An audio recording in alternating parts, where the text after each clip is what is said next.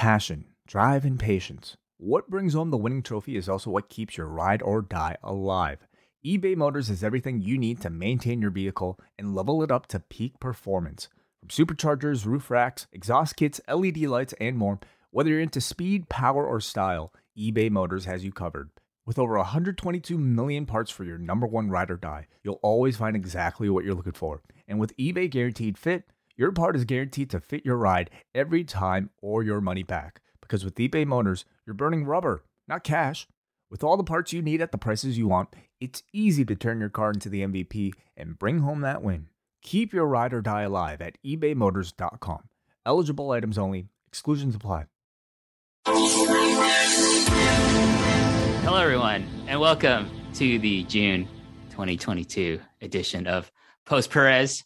My name's WH Park, and I'm still getting used to this video gimmick of the Zoom chats to record this show. But it's kind of a staple. Normally, if I'm doing this with John, John Pollock, we probably using the StreamYard gimmick. But when we're recording this, John and Wei are going to be recording review of SmackDown. So we have to use the Zoom, which is fine because it is so, just so people know, it's Friday night. So anyways, joining me on this month's edition is not John Paul, of course, but even better. Yes, I said it. Even better. John would say, well, it's probably, yeah, it's true.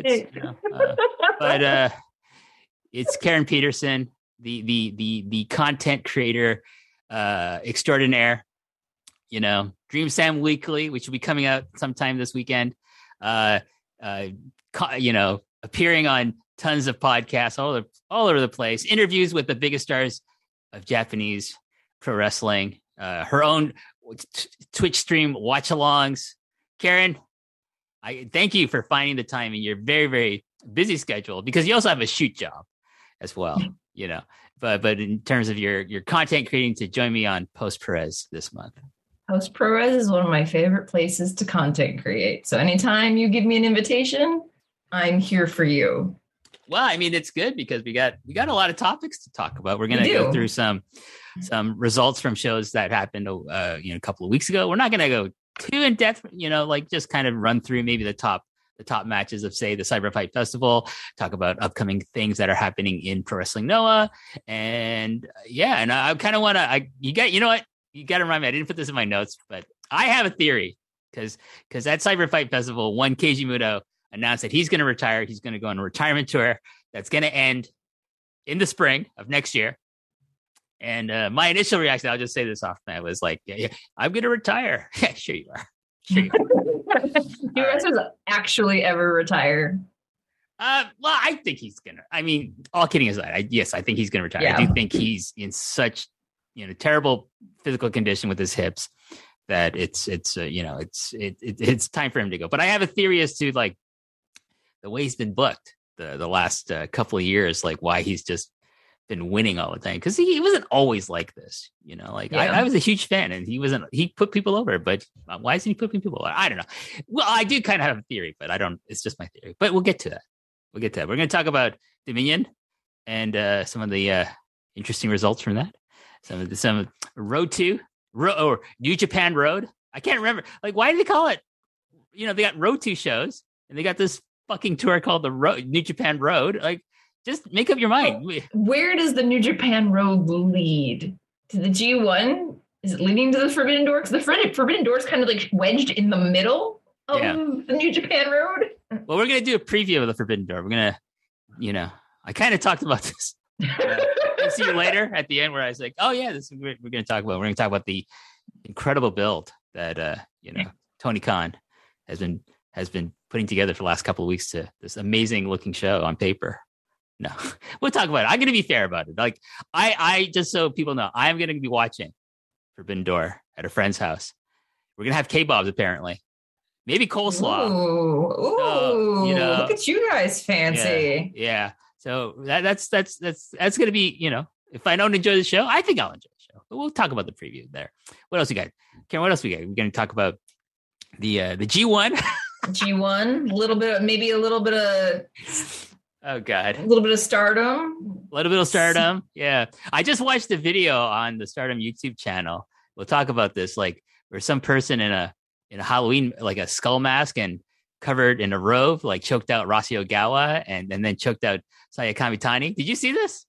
Is it new? No, I have not seen that. I don't know if it came out today or yesterday, but I definitely haven't seen it. But between the events of this Friday, I started my morning off at the dentist and everything was fine. Yeah. Teeth are fine, everything looks great, and then it proceeded to go steeply downhill right around lunchtime. So yeah. I mean, we will. Yeah, it sucks. The events of today in the United States and really it resonates throughout the world. So up here in Canada, we're very, very sympathetic to, all our, women friends down. And unfortunately, I don't think it's the end. I think there's going to be a lot. No, it's going to get much worse, unfortunately. Happening later on, but yes, I just pulled up Stardom's YouTube page. I have not seen this video of whomever is choking out Kamitani. Yeah, but check out maybe to the delight of many a Rossi Ogawa hater out there. They chose this person, whoever it is. This assailant who's dressed a little early for Halloween. Yes, it attacked Rossi Ogawa first, and I know there are a lot of people who rationally hate Rossi Ogawa. It's like, listen, if you can feel however you want about Rossi Ogawa. I would just say this: if it weren't for him, there would be no Stardom. All right, and I'm happy that Stardom exists. Because I think it's my favorite promotion these days. So. It has been for quite a while now. But anyways, we're going to talk about All Japan Pro Wrestling. We're going to talk about the crowning of one of your favorites, Jake Lee, as Triple Crown champion. We're going to talk about kind of some new, like groups, factions being kind of created, the dismantling of Next Stream, and like Yuma Aoyagi, and one of my favorites, teaming with Jake. I'm hoping this means Jake's going to get a new costume because this fucking vampire thing, whatever the fuck that is. It's a little too dark and heavy for summertime in Japan. Like he must be sweating to pieces in it. He just looks dumb. Like I like Jake, but that looks dumb. Anyways, we'll get to his like, I really think he's just doing like a dollar store Shinsuke Nakamura at this point. So we'll get to that. We'll get to that. What else are we going to talk about? G1. We're going to talk about All Japan Pro Wrestling. We're going to talk about the New Japan Stardom thing. We got actually quite a bit of Joshi news on this. You sent me some notes earlier about. I have to open up my notes actually. Yeah. So we got a lot of things. We are gonna try to not take too much time, as You say this, but what we usually minimum is like 90 minutes for us. Yeah, but we should have ambitions to like not be too long, but we'll see what happens. Anyways, first up, let's talk about we're going to talk about the CyberFight Festival. Let me get my notes here. And this was a show that happened. When was this show again, Karen? CyberFight Festival was on Sunday, June 12th, at the same time as Dominion. That's right. Which show did better attendance? Because this is like 5,000 people, right? They had a very large turnout. Yeah. And if I'm not mistaken, it rivaled Dominion, if not crushed it. Well, I mean, the other thing with like, Saitama Super Arena, it normally holds like about triple that, I think. Like it's a 15,000 seat venue normally for like, say, for MMA.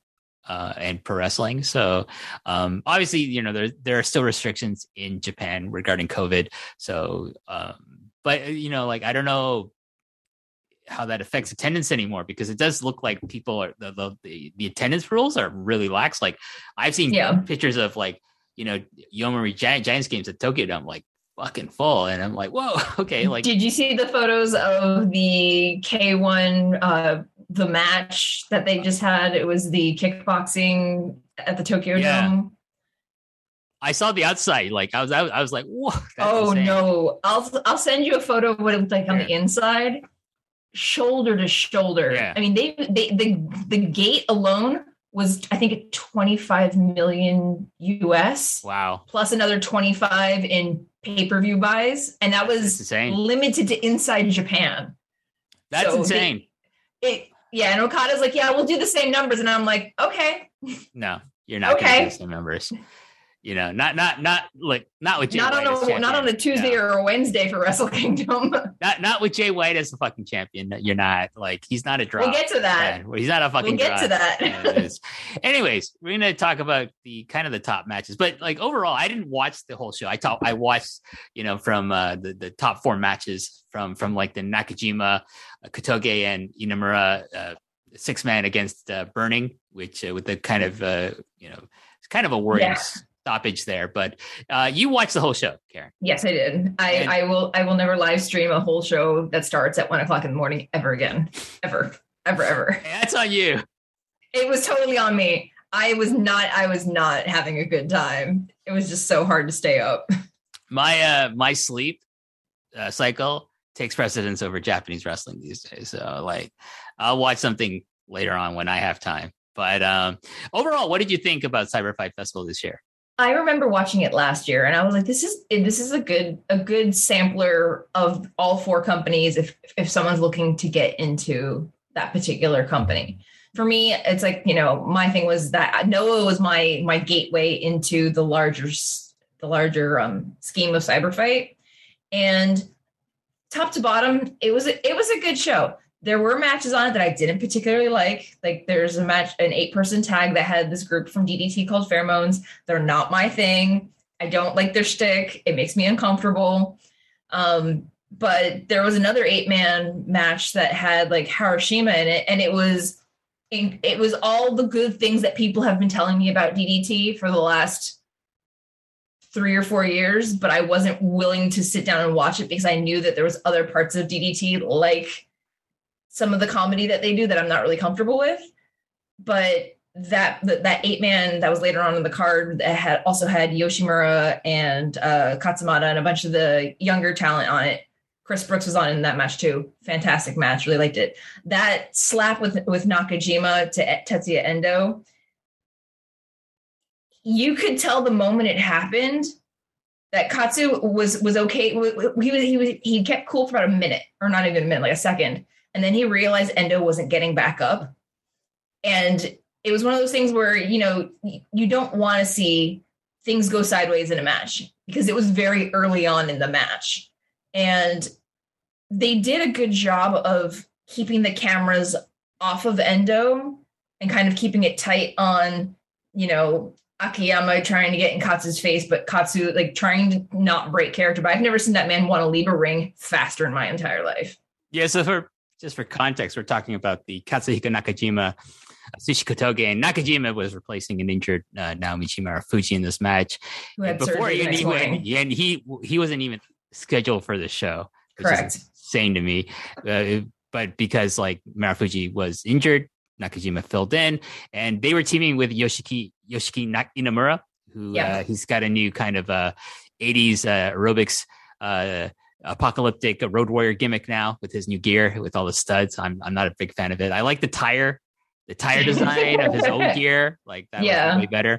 But anyways, they took on the team of Burning, which is the DDT version of this, which is of course led by Jun Akiyama and his tag team partner and protege Tetsuya Endo. And they were teaming with Kazusada Higuchi, who's normally part of a group called Eruption, but he was part of this tag team. And then in about the 6-minute mark, there was a referee stoppage because Katsuhiko Nakajima slapped Tetsuya Endo very hard, and not deliberately to hurt him. It's he's Nakajima is very well known for being a very stiff striker. And most people, I do think, just my understanding of the injury was that Endo didn't the way he reacted to the move was he didn't brace himself enough, from my understanding. I could be wrong. I'm this is just what I read, and his head snapped the wrong way, and this caused him to have a concussion. So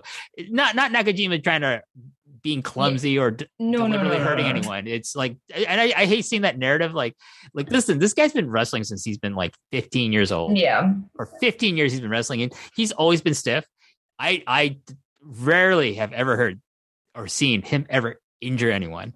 Correct. Deliberately. And people will say, oh, what about Kotoge with the press conference? That, again, you know what? That's Kotoge not taking that slap well, and like, you know, like so when I watched, I'm sorry. No, like I just my thing is like, you know, you can tell Akiyama very upset about this. Yes. And I think that's not a work, that like he was genuinely upset that, you know, he felt like it seemed like by his demeanor as he's talking very angrily to Katsuhiko Nakajima.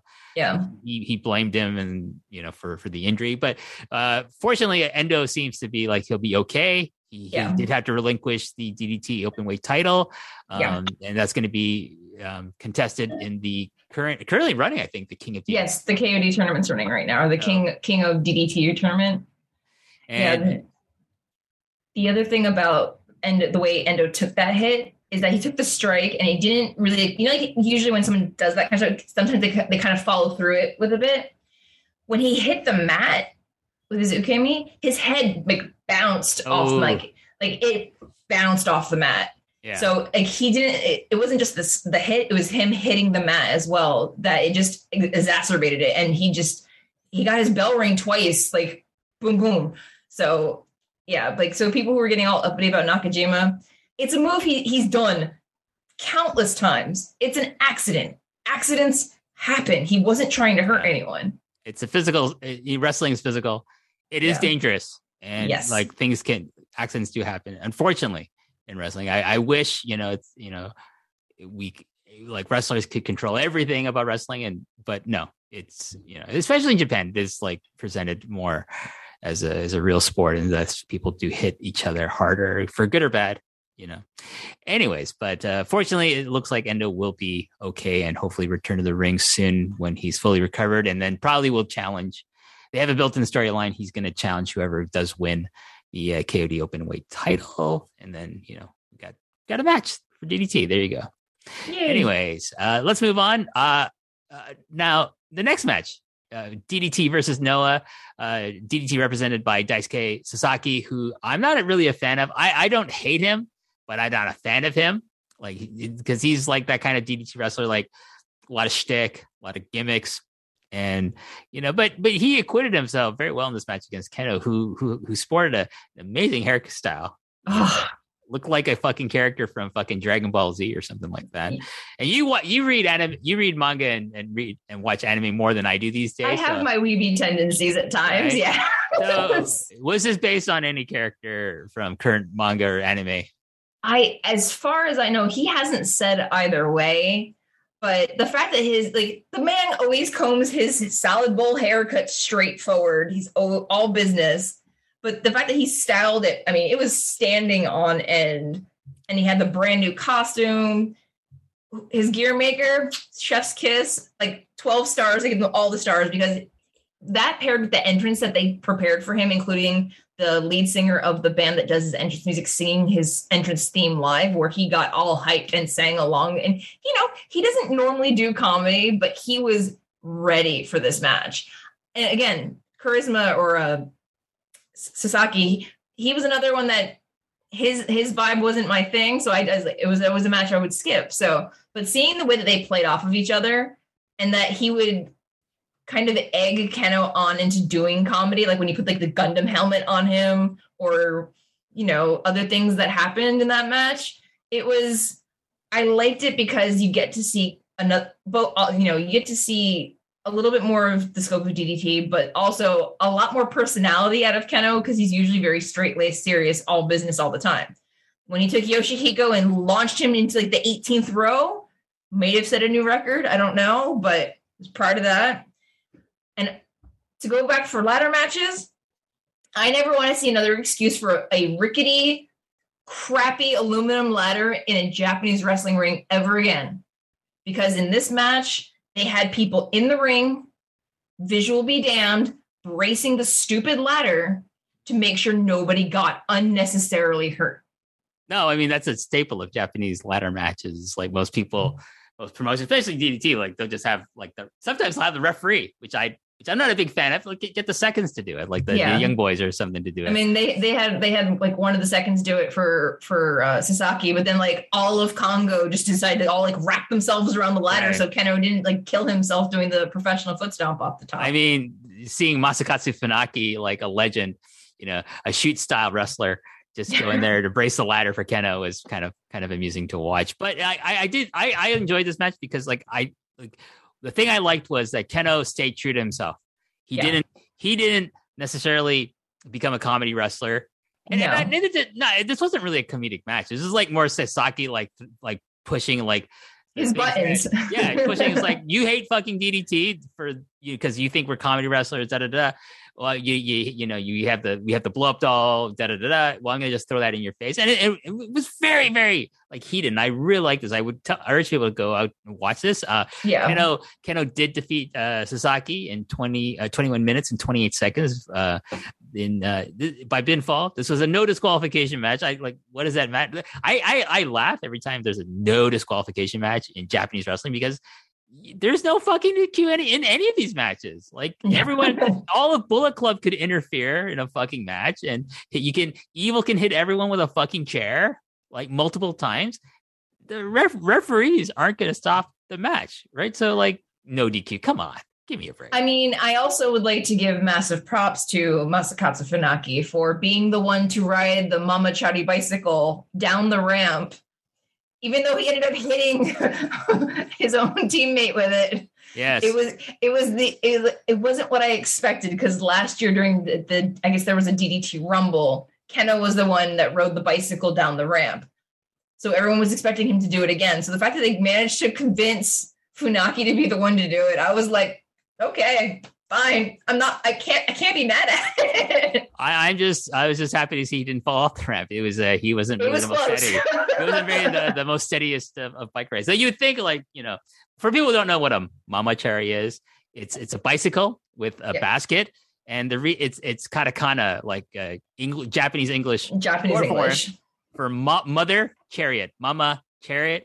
Mamachari. So like I remember usually there's a baby seat on the back, and sometimes you also have a baby seat on the front. So it's mom taking all the kids and all the groceries and everything all piled onto this like a fixie bicycle that has like no gear shift, just brakes and a bell. That's it. That's all you get.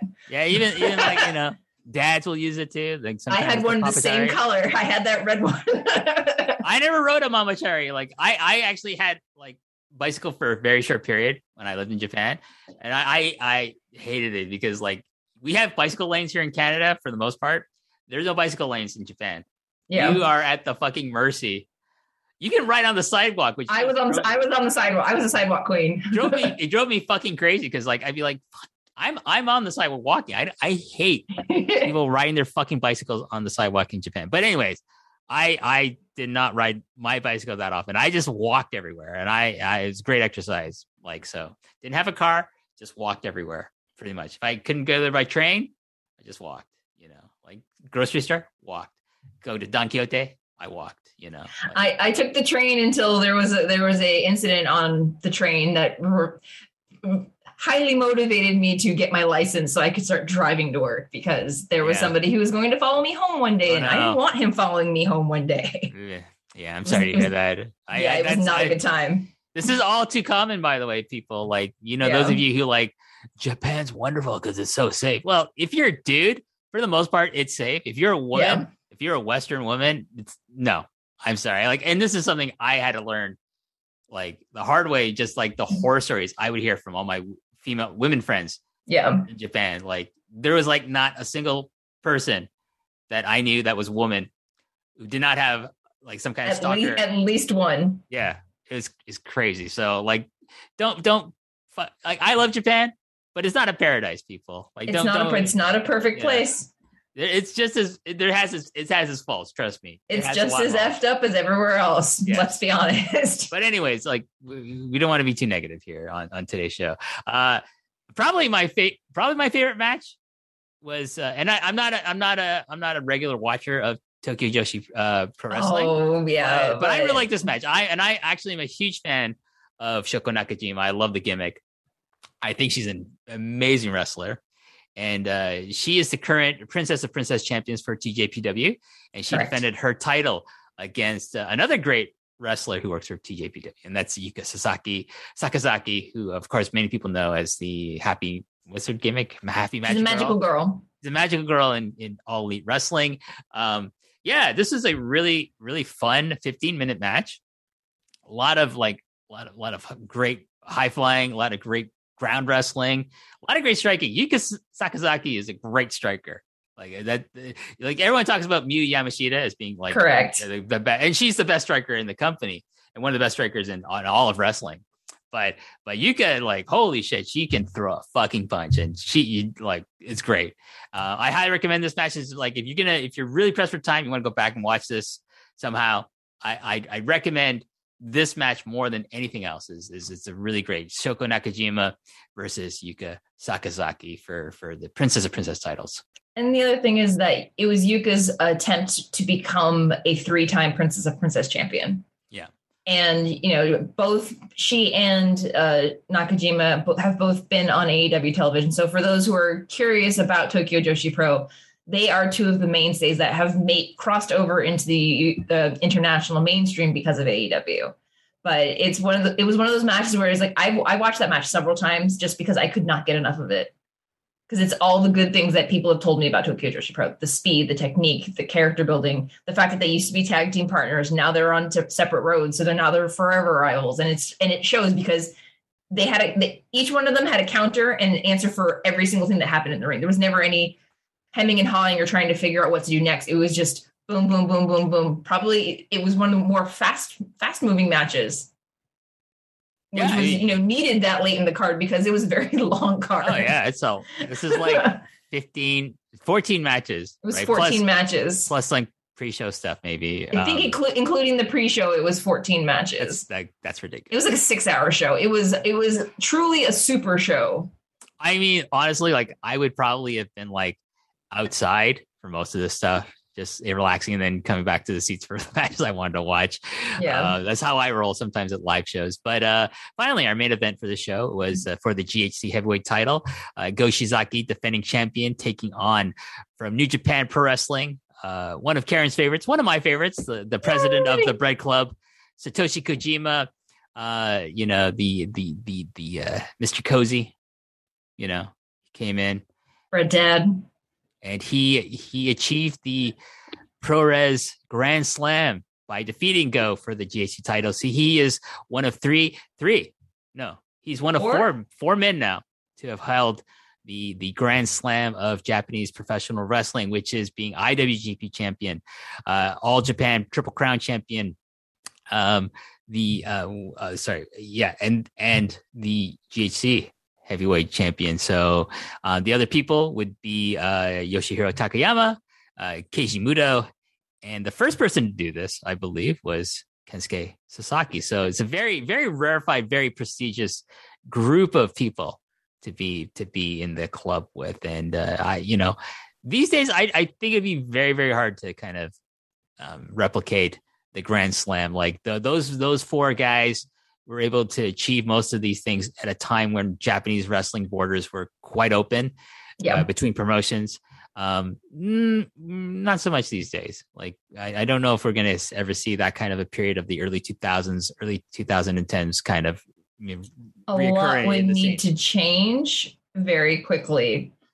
Yeah. And I don't know if anyone in the current era would be able to achieve it unless they were to do either Kiyomiya or make it Okada. But Okada isn't going anywhere else because he's flat out said that he doesn't keep tabs on the minor leagues. So I don't see him strolling into All Japan or Noah to try to become champion. No, I don't see that happen unless he has a massive falling out with New Japan. He just goes freelance like Kensuke Sasaki did before him. But with this, I thought this was a very fun match.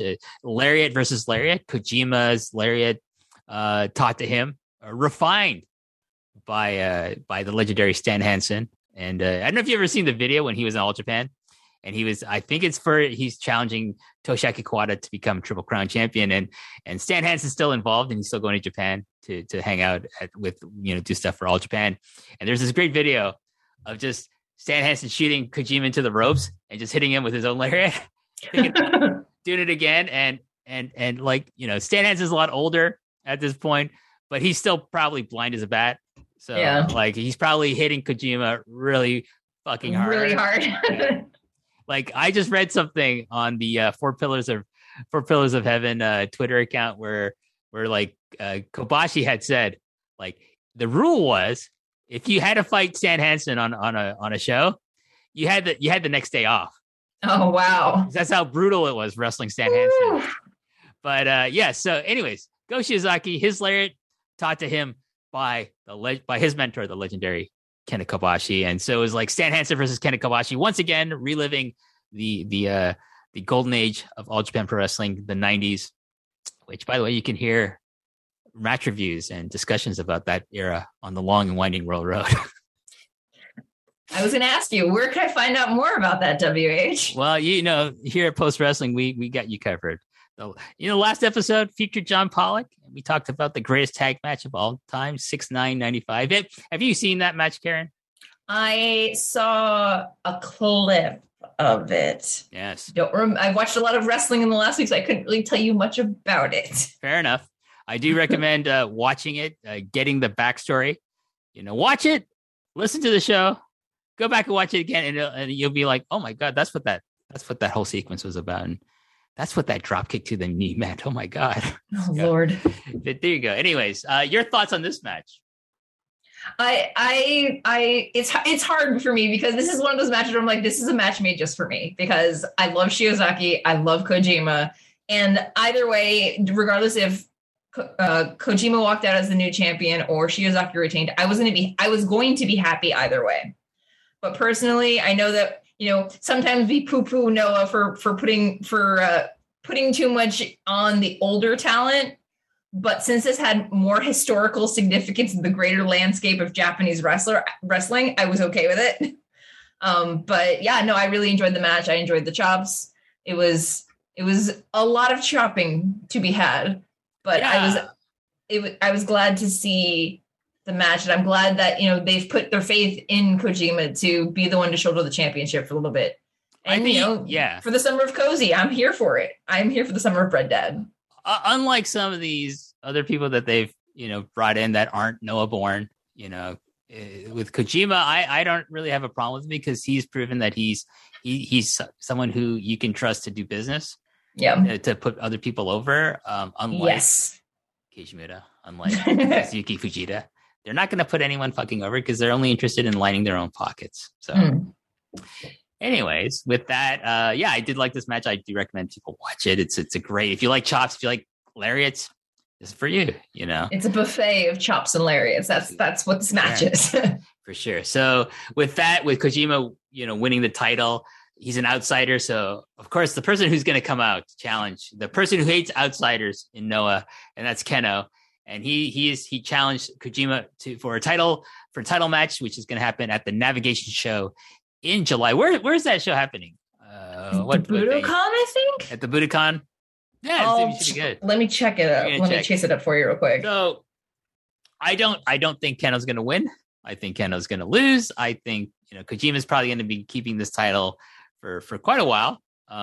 The only person I see Kojima losing this title to is Kishimoto. Yeah. Or my other theory is that he'll lose it to Kaito Kiyomiya, and then Kaito Kiyomiya will lose the title to Kishimoto on his retirement tour. In his no, because Kiyomiya's match with Kishimoto, isn't it at Navigation on the 16th? Oh, that's one of the first ones, right? Yeah, he's the top batter in the final five with Kishimoto. Well, Carrie, what could happen is Kishimoto beats him. Kiyomiya wins the title later on, and then Kishimoto says, "I got a pinfall victory." Oh, by the way, it is at the Nippon Budokan on July 16th. Okay, so at Budokan Hall, we'll have Keno versus Kojima for the GC title in the main event of that show. That should be good. I'm looking forward to seeing that match. I think it'll be a very nice clash of styles between Keno and Kojima. But yes. But I do predict Kojima will retain the JC title and head into some kind of showdown with his former mentor in Kishimoto, where he might lose the title. It's very likely. Do you think they would do it during the N1? Because I think the N1 is happening starting in August. Yeah, usually N1 is middle of September, right? I think it's I want to say it's August to September this year. Are they going to coincide with the G1? I genuinely think there are, and that's why Cozy's not in the G1 this year. Well, let's be honest, he was going to be in the G1 anyways, because they got to make room for Chase Owens, and Bad Luck Fale. They can't put someone who's actually good in it, because they got to load it with some shit in there. So we'll get to the G1. Don't worry, people. So no, I don't think it'll happen during I think they're like the N1 is like very much like the G1, designed to create a challenger for the GHC champion. So unless they have a sideshow where it's like, okay, or maybe the finals, they'll have the finals and they'll have a title match. Which I kind of think that's kind of dumb to burn a title match if you're going to have a guaranteed, attraction in just the finals of the tournament. But it's Noah. They do a lot of stupid things. Because I cannot find the. Sorry, I'm looking for the dates of the N1 victory this year, and I cannot find it. Hold on. If you trying to be traditionally, it's in the middle of September. But like if they're trying to just say F you to New Japan, maybe we're gonna have it overlap a little with the G1. I wouldn't be surprised. So. But yeah, that's coming up. I don't know. I'm not excited about the N1. Like Noah's just kind of there. I just don't know who they'll have win it this year because they've had Nakajima win it 2 years in a row. I don't think Muto's going to be in like the N1. So Nakajima, I don't see Nakajima winning it. I'd be very surprised if he won it. What I can see. Oh, sorry. Go ahead. I found it. It is starting on August 13th and running through September 3rd with 9 stops. When's the G1? Sorry. When's the G1 finals again? The 16th, 17th, 18th. Right. So. Sorry, correction. It starts on August 11th. So August 11th, 13th, 14th, 17th, 19th, 20th, 27th, 28th, and then the finals are on the 3rd at the Edion Arena in Osaka. That's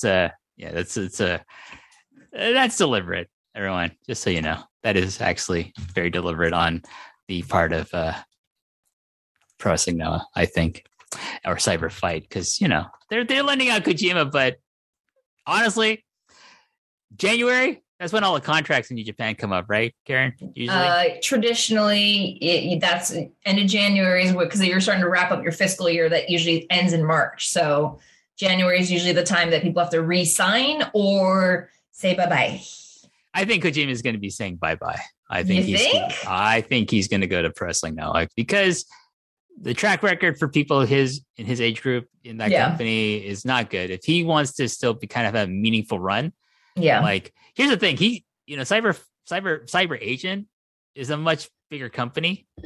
Yes. And then Bushiroad, the parent company in Japan. So they can probably afford him. I mean, I don't think at this point in his career, he's going to be that expensive. I'm sure he'll take a bit of a cut in his salary to be pushed higher on the card and be used. I think he'll be like, yeah, I'm going to just jump over if they're giving him the title. So he knows that they respect him and they value, kind of what he can contribute.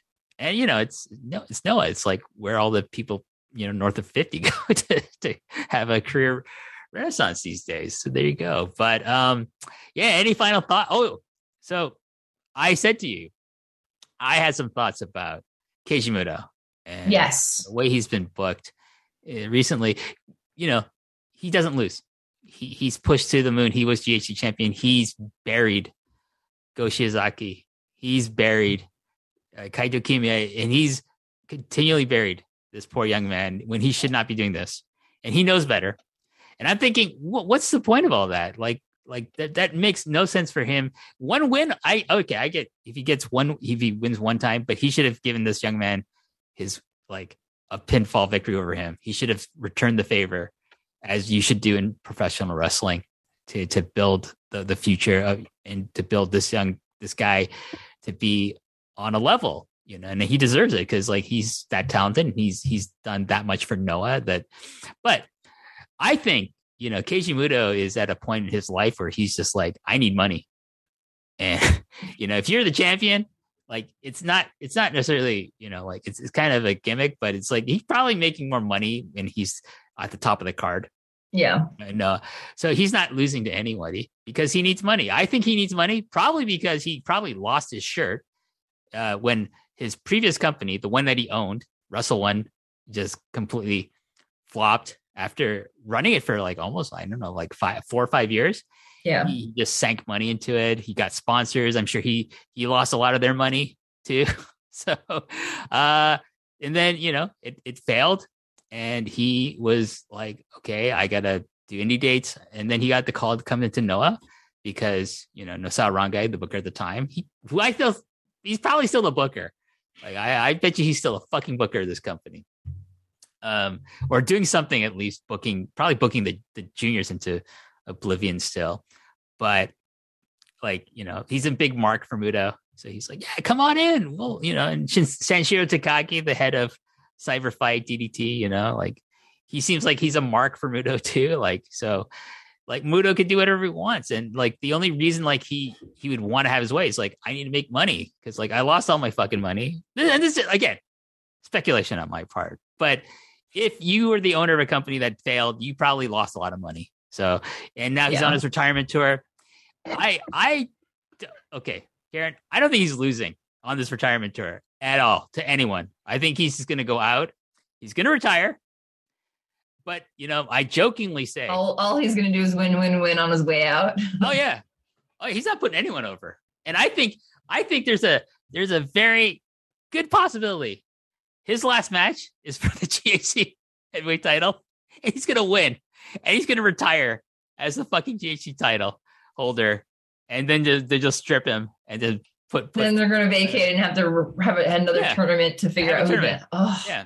It'd be like AEW, so much have work. Another tournament, they just another tournament. So much work. So, but that's my theory about one Keiji Muto and the way he's been booked and maybe how his retirement's going to go. So he's not losing. Mark my words. It was interesting because Tanahashi's like, well, if you're having a set of retirement matches, I want in on that. And I believe I saw somewhere that Muto was like, well, you don't work for Noah. So if you want to have a match with me, you're going to have to find a way to make it happen. And I'm like, really? Yeah, well, yeah. Bushiroad, says, we'll give you this much money to come do one of your matches on a show. If that happens, and listen, there's a good chance that might happen. Like Muto is going to go to do it on a New Japan show. There's no way New Japan is going to let it happen on a Noah show. They're going to say you're getting one of your matches. New beginning 22 in February. Right before you retire. But that's where he started. That's where Muto was a star. Like that's where he became a superstar in wrestling. Like where he built his legend of Keiji Muto and the Great Muta was in New Japan Pro Wrestling. So I can totally see him like just saying to Noah, "Hey, I want to do one match in New Japan."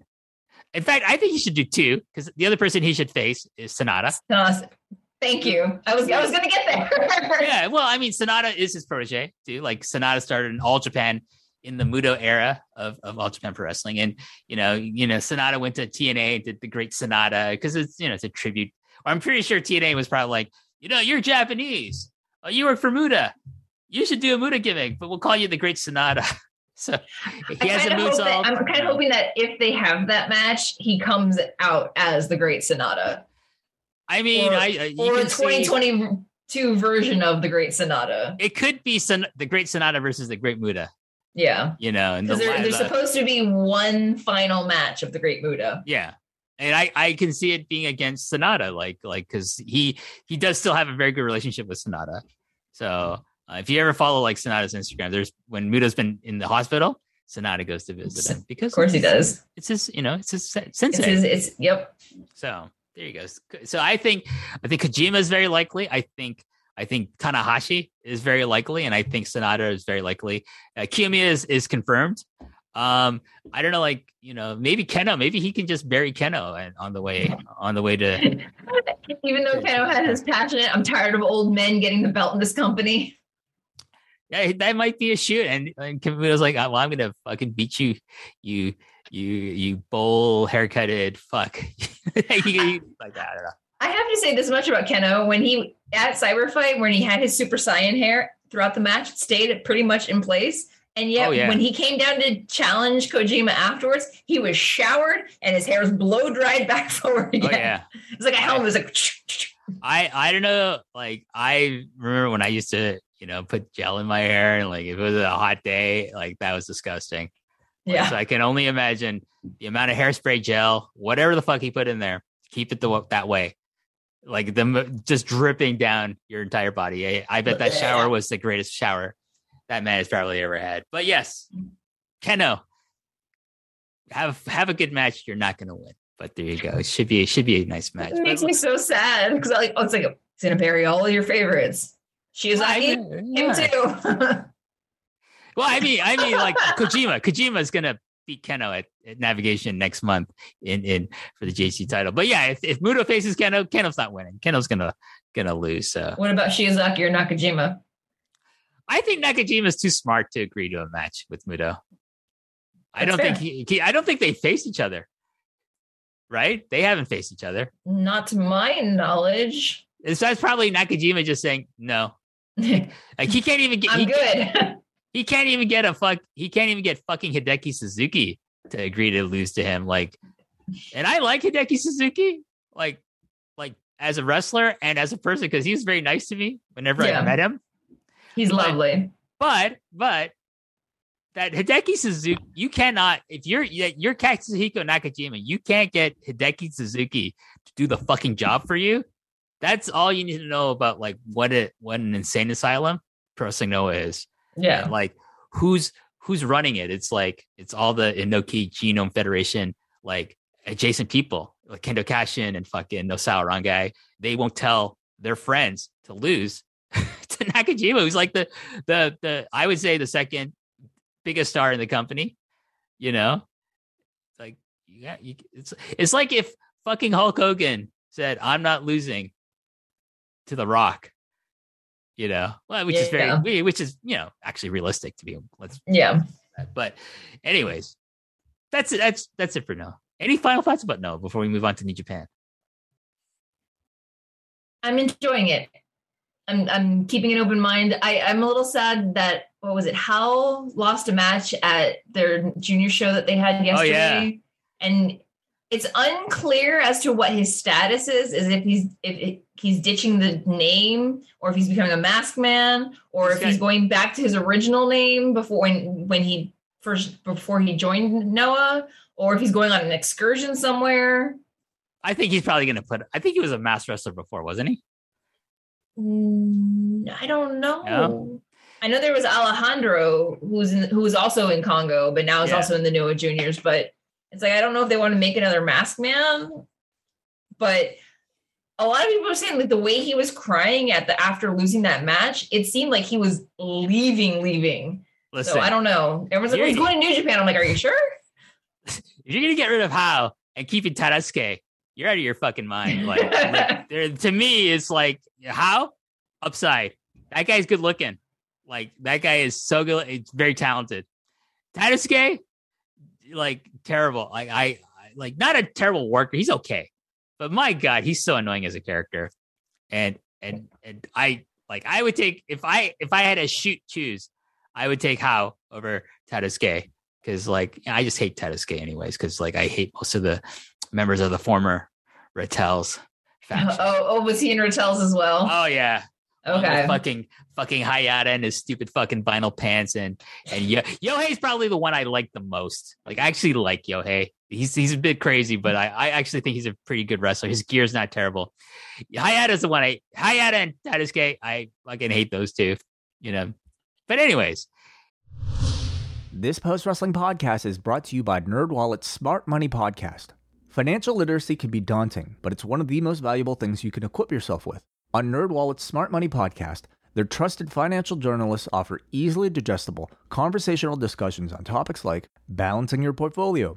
If you think an ETF is one of Cena's 5 moves of doom, this show might be for you. Planning for your tax bills this April, so you don't have to worry about a visit from Erwin R. Shyster. And putting away more money for retirement, because unlike most wrestlers at the end of their careers, most of us should only plan on retiring once. Listen to NerdWallet's Smart Money Podcast on your favorite podcast app. Future you will thank you. New Japan Pro Wrestling. Dominion. From Dominion.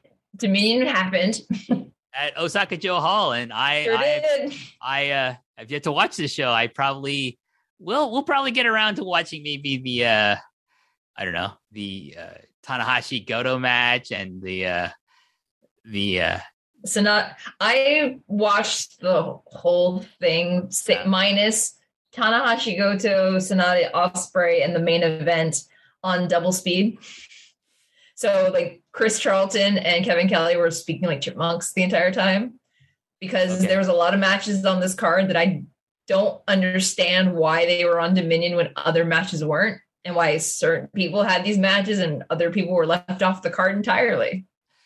All right. Well, I mean, to me, I'm probably just going to watch, probably the Tanahashi Goto match and the maybe the main event. Maybe. I don't know. Like, what did you think overall of the show, Karen? And the Watches You match at normal speed.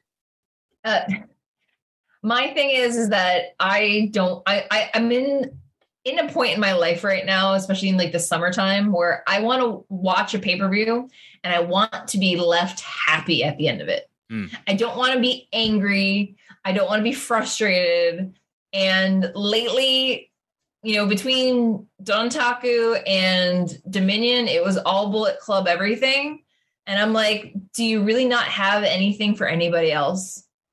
Well, I mean, my understanding, and from like listening to and reading other people's writings and listening to other podcasts, is that the idea is that Geto and Jado and Dick Togo are very much into the Bullet Club Civil War, which I don't understand. Like who's in the Civil War? Is it like Tamatonga and Tangaloa? Well, they're not in Bullet Club anymore. They got kicked out. So where's the Civil War happening? Like, are you expecting fucking Kenny to come back? He's not coming back.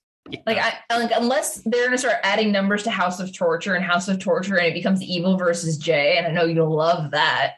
I just don't know where they're going with it. Like, they're adding more people, even more people. They've brought back people. Yeah. They're putting the belts on all of them. And for me, it's one of those things where I'm just like, okay, like everyone's like, oh, well, it's from Forbidden Door. It's all about Bullet Club. And I'm like, but Don Taco was literally a month and a half ago, and that's Bullet Club Festival Day. So I just It's a terrible idea. Let me just tell you that right now. The Bullet Club has run its course. It's now become NWO Hollywood. That's what it's become. There's no NWO Wolfpack in here. You know, it's just all fucking NWO Hollywood. All I feel like they're trying to Ghetto and is trying to book him and Jado in a feud. Yeah, and that's what like this whole thing surrounds about. And I'm like, it's narcissistic like booking. Like, it's just, and it's detrimental to business.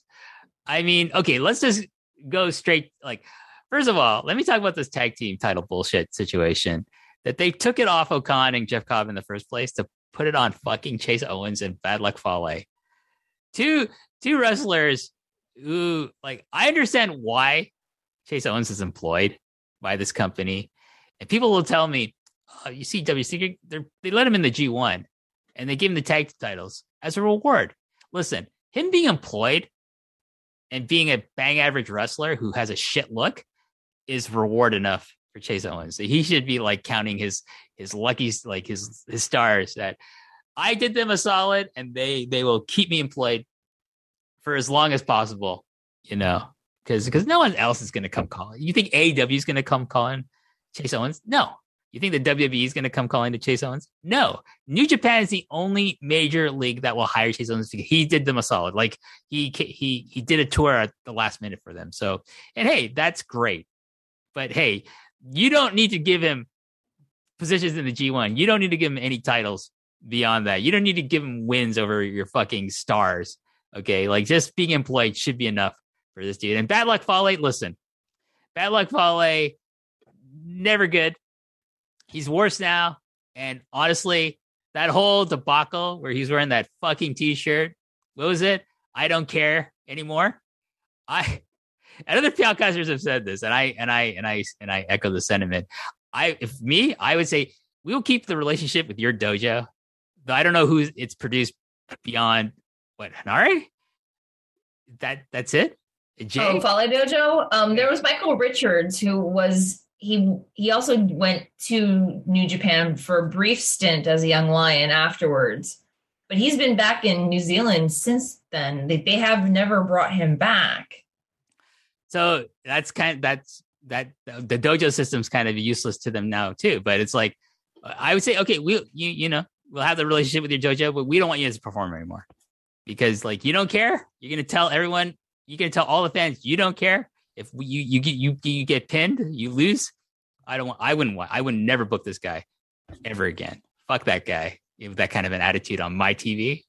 Yeah, that's how I think if I was the bookers of New Japan Pro Wrestling. But United Empire. Anyways, they got the belts back, right? So hopefully they keep them for a while. They don't decide to give it to the Good Brothers or anything like that. That would be even worse. Like, I know that's not worse. That's not worse, but that'd be bad too, to put it on the Good Brothers. Like apparently like Carl Anderson, will put an effort for New Japan, but not for Impact. But they're the Impact Tag Team Champions again, which is insane. That's insane. And they also made Tama Tonga, a guy who's been there for the last 2 years throughout the pandemic, working hard, a transitional champion, because they put the never open weight on Carl on his first defense. Which I don't understand either. I'm like, Tama Tonga's not in the Bullet Club anymore. It's all about the Bullet Club. So, It's so frustrating because like he was one of the guys that he was there. He's been there. And I just disagree with it being all Bullet Club everything, because you're leaving very little for the rest of the roster. Well, we'll get to that when we get to the G1 here. But, in relevant news for this weekend, Hiroshi Tanahashi did defeat Hiroki Goto to become the challenger against Jon Moxley for the AEW interim title. And my own feelings, and I said this on appearance on Grapple Spotlight the other week, was that, you know what? Just put it on Tanahashi. Who cares? It's an interim title. Who cares? Because I think the match you want to do is not Moxley versus Punk per se. You can save that for later on. But I think you should try to do CM Punk versus Hiroshi Tanahashi, and have it for that the AEW World Title, like when he comes back, because Punk's not been stripped; he's still champion. But this is just the placeholder title. Like, and you can have a placeholder title holder lose matches in the G1 against like certain people that he's facing. Like we'll get to the blocks in a second. But anyways, my prediction: Moxley's probably going to win that match, and Tanahashi is going to come back to Japan, do the G1, and maybe do the match with Punk in the future. I think that's something Punk would probably push for, to have that match. Unfortunately he got injured, so we're stuck with not stuck. So I don't want to say that, because I do think this is genuinely a great looking match on paper, Moxley versus Tanahashi. I'm looking forward to watching that match the very least. But what else happened? Carl Anderson beat Tama Tonga for the never openweight title. Will Ospreay defeated Sonata to become the United States champion. Did they have the title belt, or did Juice not send it back? No, Juice still hasn't sent it back. He's holding it hostage. Oh, right. I heard like Will Ospreay was like, where the fuck's my belt? That's pretty Mickey Mouse, by the way. Like, it's funny that Ospreay's on the other side of that argument now, where Juice is now saying that he's the real champion and Ospreay's the interim champion, even though Ospreay's technically, supposedly the current champion. So it's like he's come like full circle in the course of a year. Yeah. I think they should, why don't you get the belt back from Juice? I don't know. It could be storyline. Who knows? But there you go. Will Ospreay will be defending that title against Orange Cassidy. I we'll talk about that in a second. Like, what the fuck? Anyways, and finally, Jay White defeated Kazuchika Okada by pinfall to become the new IWGP World Heavyweight Champion in 36 minutes. Of course, over 30 fucking minutes. Jay White match. There you go. That match did not need to be over 30 minutes. It was a lot of match. So, Karen, the idea is like that's being floated out there. Kazuchika Okada is going to be a father soon. Correct. Maybe he wants some paternity leave, so let's put it on Jay. I do think that's probably a factor in this, but I also do think because of Forbidden Door, they did not want Kazuchika Okada for whatever reason, because I don't think Jay White's losing the belt to fucking Adam Cole or Adam Page on fucking Forbidden Door. And I don't think they're going to put it back on Okada. So you could have had Okada still be the champion. But I guess, they're going to take it off. If he wants paternity leave, put it on Jay. But I do not think Jay White is going to be the champion going into Wrestle Kingdom, for example. I can see him losing the title to somebody. Yeah. Probably Okada again. Like, that's who my guess is going to be. He's going to lose it back to Okada in the fall. And my guess for the main event for night 1 of Wrestle Kingdom, I guess that's that the more important one. Night 2, is that more important? I forget now which one's more important, Karen. Well, night 2 is allegedly when you become the real champion to close out the year. Okay. So everything you've done up until night 1, good job, but you're not done yet. You're the precursor to the final match, the penultimate match to become the man of 2022. My guess is going to be Naito. Like, Naito will recreate his title win from a couple of years ago, and he's going to be just to jump ahead, I think he's going to win the G1 this year. And I think Okada will probably, because the only thing that makes sense to try to sell as many tickets to Tokyo Dome would be Okada and Naito again.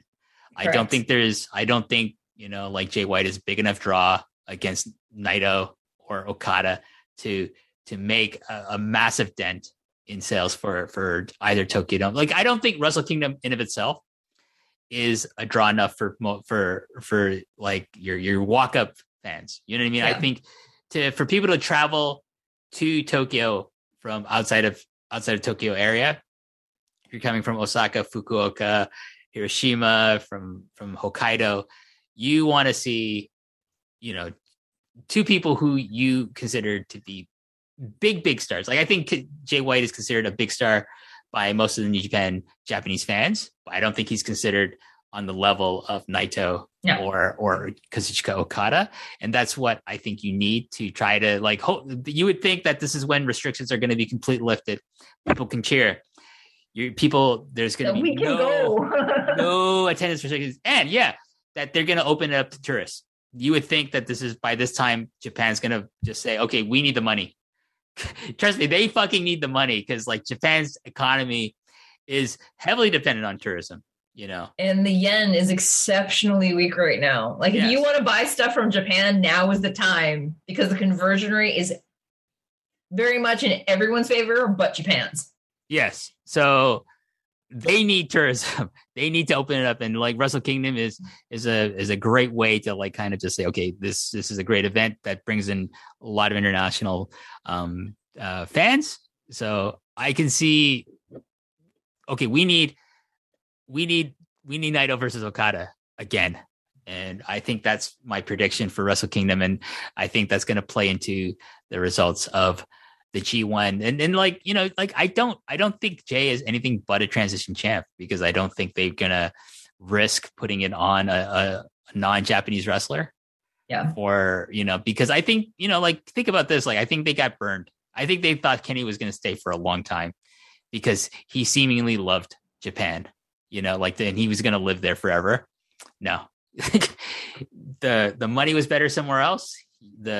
The political situation was going to be better somewhere else. So he left. And I think they probably look at Jay White. Realistically, they should think about this as for Jay White as well. Like, Jay White is probably not going to stay in New Japan forever.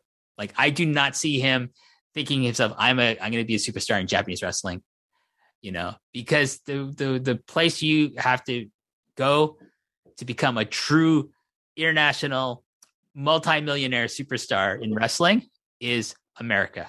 And now that you have options, you can either go to the WWE or you can go to AEW, and the money will be better for him there. I think he's better. I've always said this about Jay White. I hate the character. I hate the Switchblade character. I hate his promo style in Japan, because it's just him yelling like an ugly foreigner, like a bad tourist. That's his character in Japan. I fucking hate those people. Like, when I lived there, the loudmouth, obnoxious tourists were the fucking bane of my existence over there. Yep, because we would get lumped in with them. Yeah. So I don't want to see that in my wrestling. You know what I mean? Like, I feel that. That's like every fucking foreign talent that wrestled for Stardom in the last 4 years was like almost had the exact same gimmick outside of Tony Storm, you know? So like, I was like, if that's your gimmick, I don't have no interest in watching you wrestle in Japan. Like, think of a different gimmick. So I think at some point Jay White's going to be saying, because I think Tony Khan would be insane not to try to sign Jay White, because I think he is a perfect American television wrestler. The way he cuts promos and the way he wrestles is perfect for American television. I don't think it's wildly popular in the American fan base. Yes. I think wildly popular. He knows this. I think he's like, I'm going to jump when my contract's up. I'm going to go. Like, unless New Japan just parks the yen truck, the bank truck up to my house. But like, I think Tony's going to, if AEW stabilizes, like, if everything remains the same for AEW, they'll put the money, to Jay White's house. And like, see, he lives in America, right? He lives in Florida. So here's the thing about Jay. He's had a very privileged situation in the last 2 years because of his visa status and getting his green card, as they talked about on commentary. He's moved his home base to the United States, and now he's moved to Florida. The thing is that throughout the pandemic, when most wrestlers were going back and forth because he had this immigration situation he was working on, he was almost entirely a US-based wrestler. He was doing AEW, he was doing Impact, he was doing New Japan Strong. And having all of that, plus if you want to tack on the fact that he's a newlywed as well, when you have all that going for you, why are you going to go to Japan for months at a time? When everything, you can go work a couple of shows and be home in your bed 2 nights later or the next day. So it's one of those things where it's just like, he'll be very hard pressed to go there for extended periods of time when he has a happy life here. You know what I mean? So it's one of those things where it's just like, unless they start to give him the Kenta treatment where he comes in not all the time, but some of the time, or he starts to work like a partial schedule where he's not, going there for months and months and months at a time, but he's like holding down New Japan Strong. But yeah, if his contract comes up, I'm sure with the right number, he's getting on the right number. Like he's the most, like, I have all the people who are currently contracted to New Japan Pro Wrestling. Like, I would think Tony Khan looks at it and thinks, like, first of all, most of the Japanese talent aren't going to come. They're not going to come. Most of them are going to stay in New Japan Pro Wrestling. Correct. But most of the foreigners, like if I look at the foreign talent, the Gaikokujin talent, I look, Thank you for using Gaikokujin. You know how much I love that. When I look at that roster, I'm like, no. Yes. And that's Jay White. I like, who else would you take from that roster? And, you have with Jay White, like, he just looks at the AEW roster. He's like, he's got built-in storylines with Kenny right then and there. I think Ospreay would be another one they could eventually earmark for the right number. Yeah, I do think Ospreay will stay a little longer. Yeah, not an immediate departure, but I could see him in a couple of years. He's someone I think who wants that reign, that like Kenny-like reign of having the title, the IWGP title, for a little while. Yeah, and kind of proving himself. Also, I think he's kind of a weebo. I don't think Jay's a weebo. No. Ospreay is definitely a weebo. Like, so I can see him staying a little bit longer. But yeah, like if I'm Tony, like, yeah, like White 1A, Ospreay 1B for who I would want to sign to AEW when their contracts come up with New Japan. And I bet you Kenny's probably in, like, fuck yeah, get them both. Like, I can, I get one's someone I got history with. We can make money.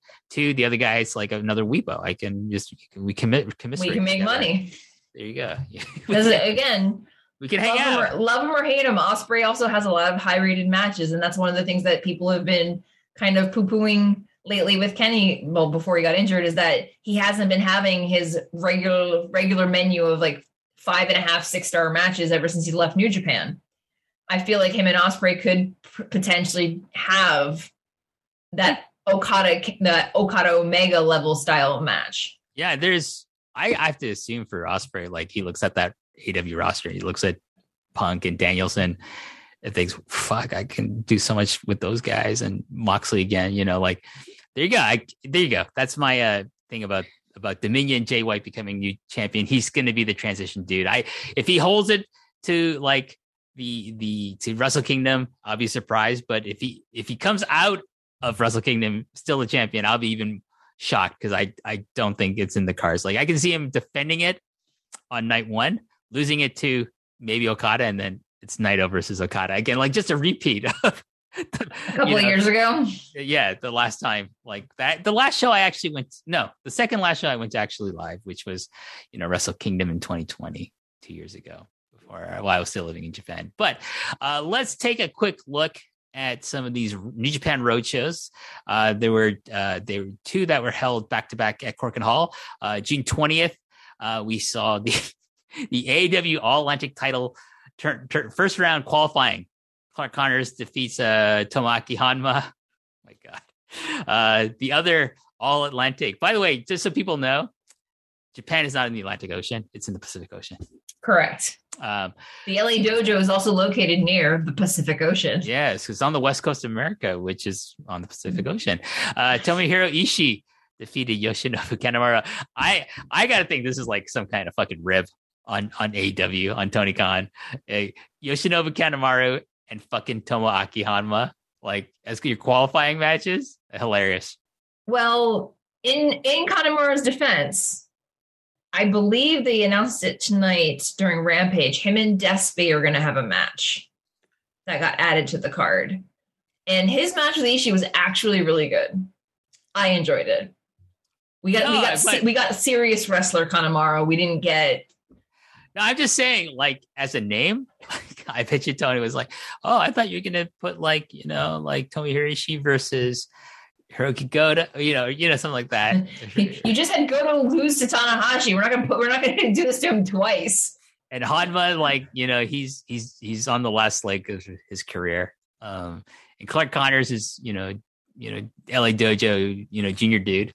Like, these aren't stars, but hey, the thing is like, Tomohiro Ishii did suffer a knee injury. He did win, by the way, the spot to become All Atlantic champion at Forbidden Door in a 4-way, and he suffered a knee injury. Did you happen to see his match with Clark? I did not. It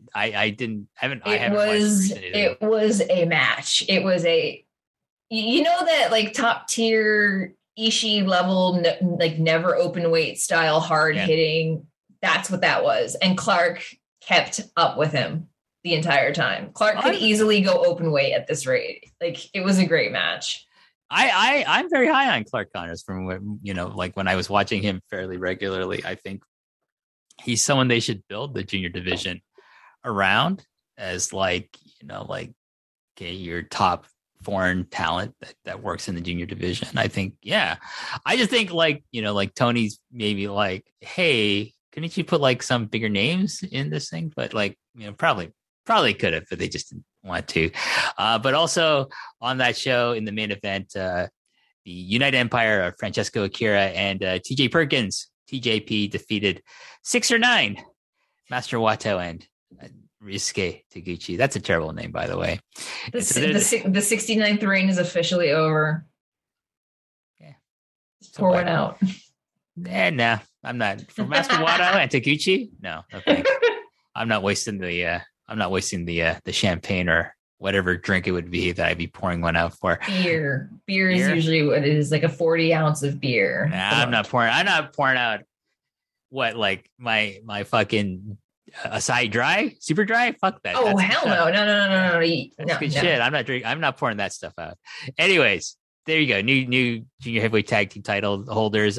It's good. I think it's good because like it freshens up the division, and hopefully they actually try to have a division built around these guys be the champions.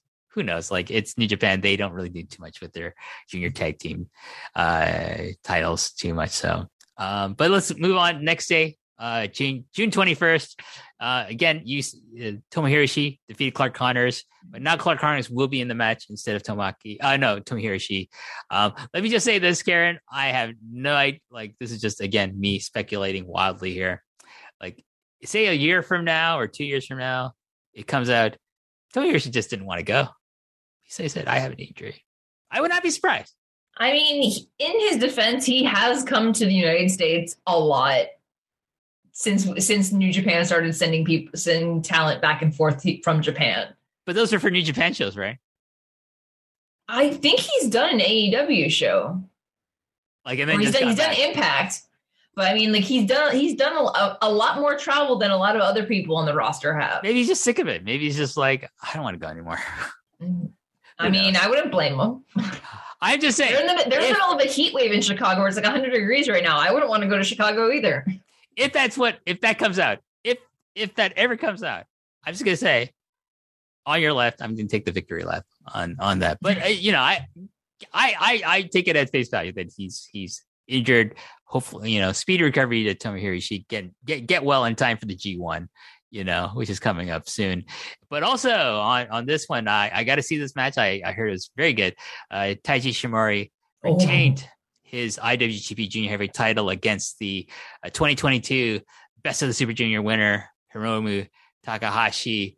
But maybe the bigger news, besides the quality of this match, Karen, which you have watched and raved about, is that one Kushida has returned to New Japan as a New Japan Junior.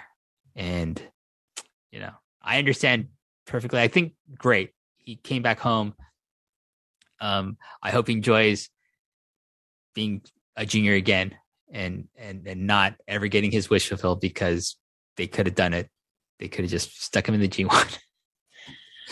But hey, like, that's good. I think it's good. I think he's probably New Japan is going to be his base. He's still going to live in the United States. He's moving to Los Angeles because probably he's going to be associated, probably get some kind of gig, maybe at the LA dojo, doing some training maybe, and being more involved with Strong as well. So it's a good fit for him. Like, he still wants to do wrestling in America, and he'll probably when he has time, he'll maybe do some indie dates here and there, maybe some spots for Impact or maybe, I can see Impact being a place where he would go because of Alex Shelley and Chris Sabin, two people he has a good relationship with.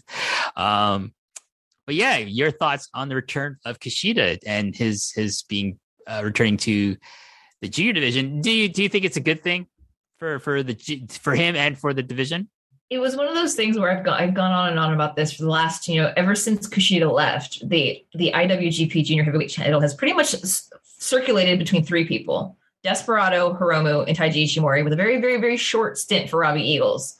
So, and the fact that they never pulled the trigger on Sho, they never pulled the trigger on Yo. Wato's not there yet. I don't want another Taguchi or Bushi run. It's one of those things where they're running out of options. And now that El Phantasma's in the G1, I guess he's the next one that's going to heavyweight. So it's one of those things where it's like Ishimori literally was about to have, is there nobody else sort of moment. And it was, for me, like when the first note or two of his music hit, and you could hear the audience trying their hardest not to lose their collective minds, because it was literally, our son is back from the war. He's come home, because people were hoping he would go to Noah, or he'd go to All Japan, or he would go to AEW or Impact.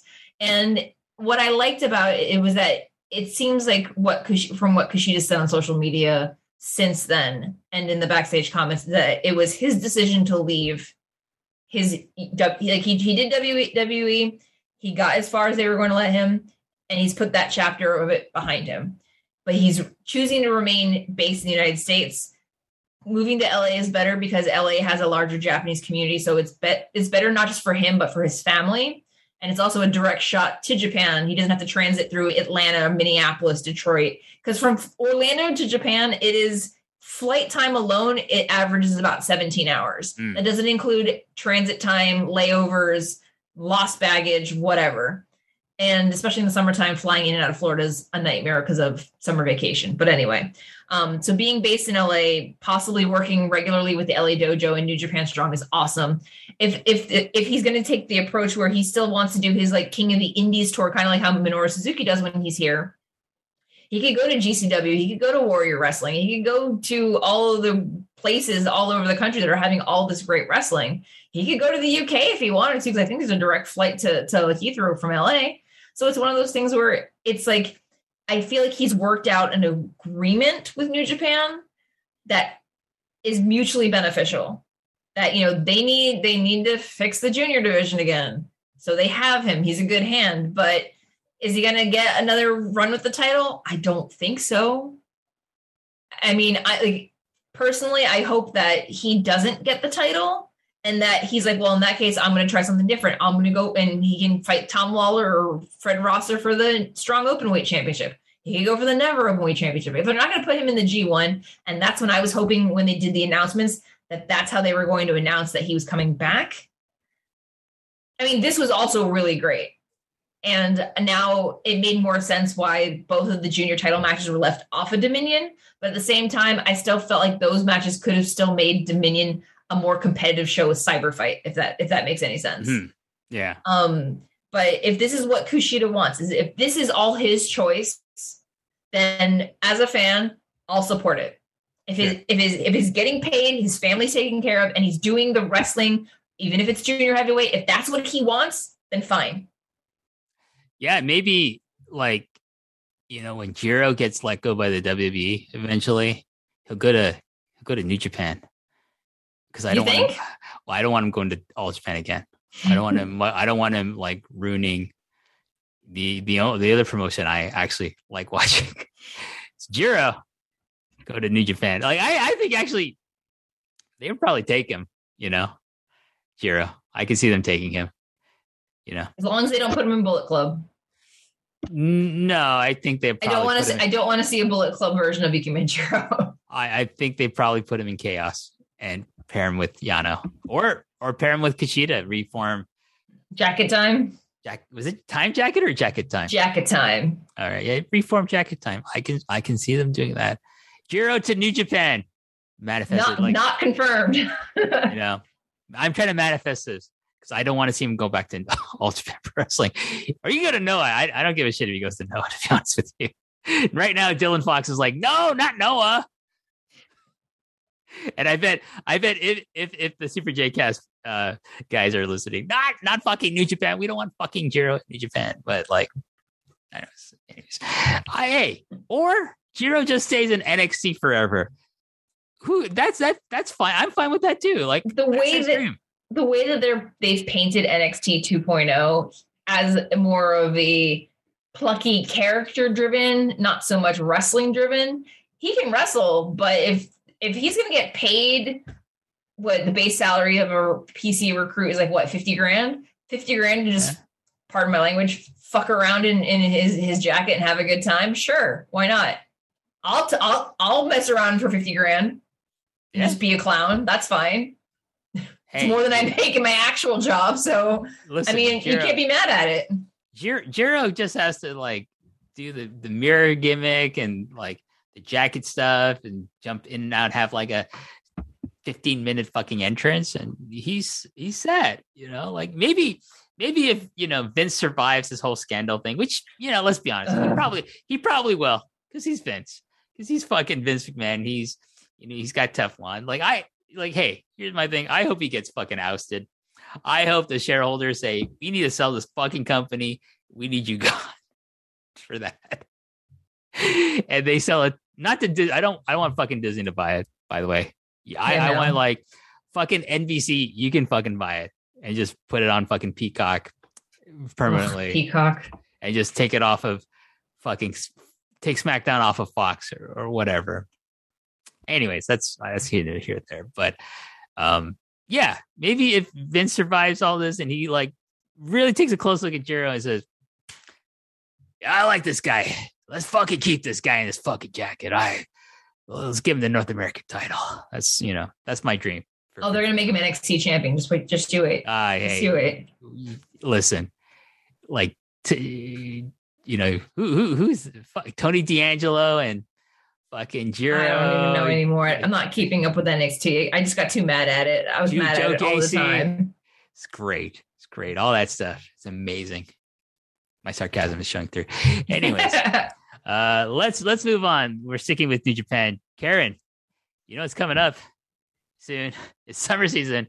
In a couple of weeks, we're going to see the beginning of the G1 Climax, and they announced the 28 Jesus Christ, the 28 participants of this year's tournament, and they announced all 4 blocks. And so, let's go through each block, and that's how we're gonna go through the participants. And you know what? They did a great job for us by basically putting probably the likely block winners as the center picture of each block graphic. Correct. You know? So let's look at block A. Of course, the top seed, probably the most likely winner of block A is Kazuchika Okada. Joining him in block A is Toriano, a perennial favorite, not of me per se, but of Wei and John like Toriano and understand. His matches end up being short, so you know what? I'm a fan of that. Yeah, no, I understand. He's a night off, right? It's a night off, so it's fine. Toriano, Jeff Cobb. You have to forgive me. Is this his first G1? No, Jeff Cobb almost won the G1 last year. That's right. Okay, so he set the record for consecutive wins in the G1 with running the table up to 8 and then losing. You got to forgive me. I have not paid close attention to New Japan. It could have been the Jeff one last year, my friend. It could have been the Jeff one. Could have been. So this is second year. This is second or third. So I think he did one before he joined the United Empire. Oh, you're right. I think yes. Okay. So anyway, Jeff Cobb coming back. That's fine. Lance Archer making his New Japan return to a very loud reception by the fans when they announced his name. The only contracted AEW wrestler to be part of the G1. Bad Luck Fale, Bad Match Fale. The debuting, 2 debuts here, Karen. Tom Waller, the current New Japan Strong Openweight champion, and also fresh from NXT, WWE, and been working the Indies. The former, what's his name in NXT? Bronson Reed, former Jonah Rock. Now just Jonah. By the way, that's dumb. Get the Rock back or get a last name. Jonah by itself, I don't get it. I'm not a fan of one name wrestlers if it is just a plain first name. Jonah. I don't get it. I couldn't provide you an answer as to why he picked just Jonah. Maybe he wants to be like Cher. I don't know. Anyways, by the way, Jonah does have Jonah is a proud owner of the original Long and Winding Royal Road Pillars. Is he? Yes. He was he contacted us and said, "Hey, I like that shirt." So we sent him one. So my dream, Karen, is that Jonah will wear that shirt on one of these shows. I don't know if he ever comes out to the ring wearing a t-shirt though. That's the thing. You might catch him when he finally gets over there or back over there. No, I want to see him do he's not wrestling. I wanted to see him walking around Corrigan Hall behind just in the shirt. I want to see him walking behind Kevin Kelly and Chris Charlton wearing that shirt. And be like, it'd be funny. I would think that was really funny. Anyways, block A, to me, best block. The only downside to this block is Fale, but it's seemingly designed. Each block is designed to have at least one really terrible wrestler to bring things down, to just not to give the fans a perfect block. So Bad Luck Fale. I don't know why he's back in here. I don't know why there's 28 fucking people in this thing, Karen. You could have willed it down to 24 and saved yourself some really bad matchups. Okada versus Yano, be fun. Okada versus Cobb should be good. Okada versus Archer, I think it'll be fine. Okada versus Fale, he'll have his Miracle shoes on to carry Fale. I don't even know if he's gonna have even like he's going to be able to do that with Fale. I mean, he's so terrible now. But Okada versus Lawler. Let's go. That's the match. See. Yes. Lawler versus Toriano. This is apparently a dream match of Tom Lawler's. So, really? Yes, because he Tom Lawler does have kind of a sense of humor. He likes to do the comedy. If you ever seen some of his matches on the indies, like he does like to do comedy. So like, yeah, he apparently he's really wants to do a Toriano match. So that should be fun. And then Okada versus Jonah should be good. I think Jonah's a good worker. So that's I don't see too many bad matchups here, to be honest. Lawler versus all these guys except for Fale should be good. I agree. Shall we move on to Block B? Let's go. All right. Current IWGP World Heavyweight Champion Jay White, Taichi, Tamatanga, Tomohiro Ishii, Sonata, Great-O-Khan, and the melted butter wrestler Chase Owens are like he's your requisite candidate in this block. But this is a solid block. I'm not a huge people know I'm not a huge fan of Jay White, but I think he'll hopefully not have 30 plus minute matches in Block B. But I think there's what I want to see. I kind of want to see Great-O-Khan versus Jay White. I want to see what that's going to look like. I think I don't know if it'll be good, but I think it'll be interesting. I'm kind of indifferent to Jay White right now. I know that the Japanese fans are excited to see him wrestle again, but it's always when someone's a champion in the G1, I'm just kind of like, how many losses are they going to realistically let this person drop? So it's kind of for me. I'm just not. The person I see him, I could be singing a different tune in a couple of weeks, but right now I'm not gassed about it. I'm not excited. I think the most likely people he's going to lose to set up title matches are probably Tomohiro Ishii. I can see them giving him a title shot between now, the end of G1 and Wrestle Kingdom, and Sonata. I can totally see Sonata getting a win over Jay White to set up a title challenge that he won't win, but there you go. I think this is not a super offensive, but I think it's kind of an average block. That's just for me. Ishii elevates it. I think Sonata is also someone who will, I think motivated Sonata can have some really good matches, but I don't know how motivated he's going to be with some of these other people in the block. But Ishii should have I think Tamatonga's doing pretty good as this new babyface Hontai member. So Ishii versus Tamatonga, I think, has potential to be maybe one of the standout matches in this block.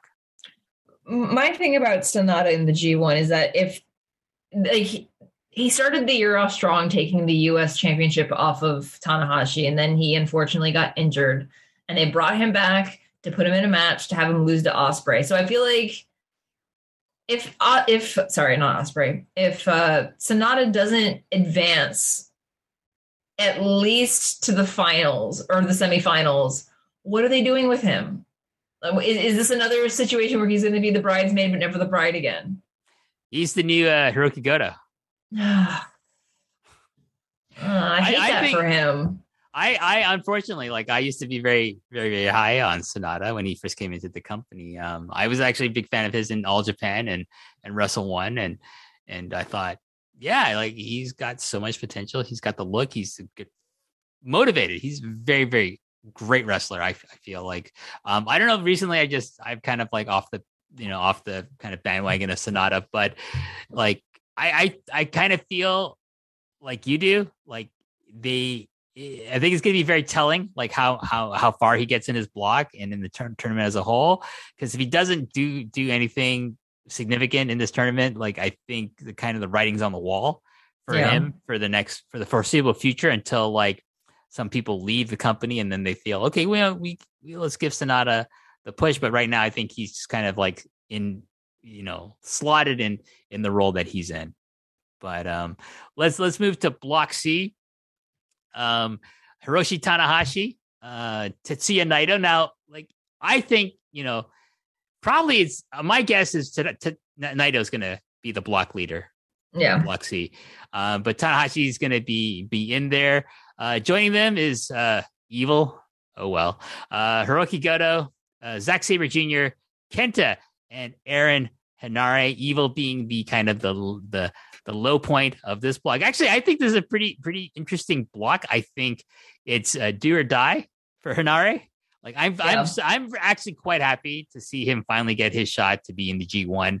I think this should have happened 3 years ago, to be honest with you.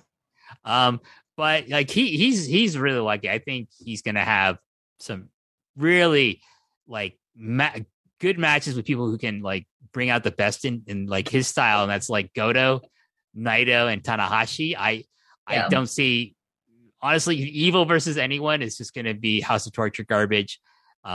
I don't like, I'm not looking forward to any of it. I probably will skip almost all Evil matches unless someone says, actually, Evil versus Kenta was good. We probably that's going to be the worst match, is Evil versus Kenta in this block. But how do you feel about Block C, Karen? I mean, I had high hopes for Naito winning the G1 last year. So if there are rumors about him choosing to retire after he turns 40, or to be believed, he turned 40 2 days ago. So this could be Naito's last stand to win the G1 and or main event Wrestle Kingdom and or become IWGP World Heavyweight Champion before he retires. Yeah, because I do think like he's not someone who just says things like that. Like, I'm going to retire. Exactly. Like, I think he has a conviction to like kind of like say things and then like actually live up to them. I can see like New Japan like thinking, okay, if he's retiring, we're gonna like bleed this stone dry, Yeah. So I think they're gonna give him the big push. And again, I think him going for the title again, especially if it's against Okada, is the match that will draw the most from New Japan Wrestle Kingdom weekend. So that's my guess. So I do think Naito is going to eke out the points to become Block C leader here. And then let's finally go to Block D. We have the current United States champion, Will Ospreay. Probably his greatest rival since turning heavyweight, and that's Shingo Takagi. Like, and there you go. Like, that's the match of this block and possibly of the whole tournament, Karen. I am very much looking forward to seeing Will Ospreay versus Shingo Takagi again. Joining them is Juice Robinson, Yoshihashi, the debuting El Phantasmo. Again, I do not know why El Phantasmo and not El Desperado or Hiromu Takahashi. Doesn't make any sense. Or Kushida. Yujiro Takahashi. Really? Yujiro Takahashi and not fucking Hiromu or fucking Kushida. Oh my God. David Finlay rounds things out. I'm a big fan of David Finlay, but I do not see him gaining more than two or 3 points in this thing. Like, I can see him having a draw with somebody, maybe. I can see him being a spoiler for somebody. Yeah. But I do not see him getting a lot of points. But what I do see for David Finlay is showing like his worth, because I think when he's given opportunity to have a spotlight on him, he does kind of shine through. And I'm very happy for him. I've been a big fan of his for pretty much since he debuted in the company back in one of the best of the Super Juniors. Again, like I'm not that excited about that. Ospreay versus Takagi is the big one, but Ospreay against everyone else is like, okay. Takagi against like anyone else, meh, okay. Like, Takagi against Finlay, I'm excited about that. Robinson, I don't give a shit about Juice. I have not given a shit about Juice Robinson in like 4 years.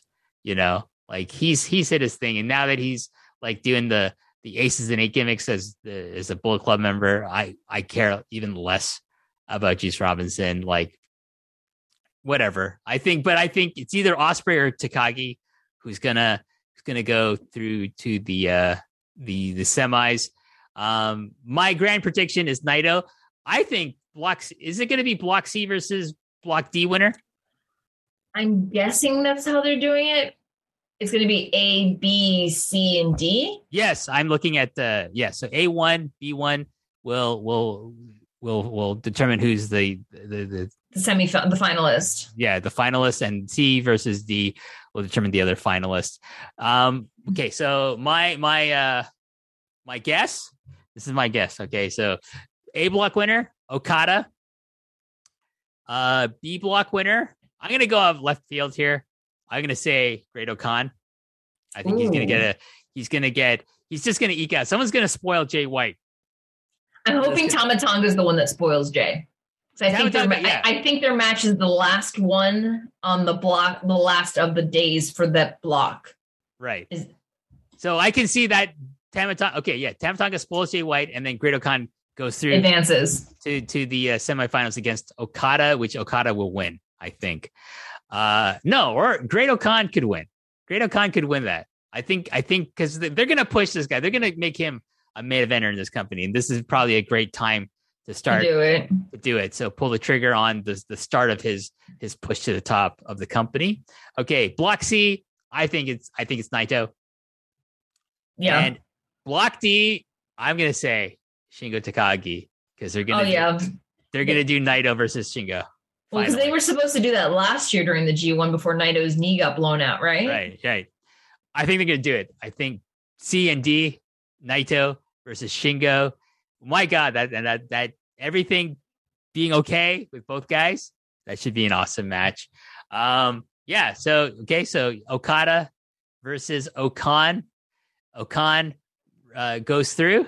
Naito versus Shingo. Naito goes through. It's going to be Tetsuya Naito versus Great-O-Khan in the goddamn finals of the G1, and Tetsuya Naito will win and get that briefcase and not put it up. Like, I think Naito should just say, I'm not putting this up. I'm keeping it. And I'll tell you when I'm going to fight, for it. And then, I think Kazuchika Okada in between the end of the G1 before Wrestle Kingdom will defeat Jay White again to become probably at King of Pro Wrestling. Probably to become the IWGP World Heavyweight Champion. You build towards Okada versus Naito to try and sell as many tickets as you fucking can for Wrestle Kingdom. So anyway, dude, what? How about you? Do you have any wild predictions, Karen, for the G1? Excuse me. No, I really don't. Like, I feel like the predictions you went were pretty much the ones that I would have gone with as well. I'm still salty that they didn't pull the trigger on Zach and Jeff Cobb last year. So I would love to see one of them make it, but at the same time, I don't see. Zach Jeff, got. I don't. Yeah. Now that all the other foreign guys are back, I don't see them getting that rub anymore.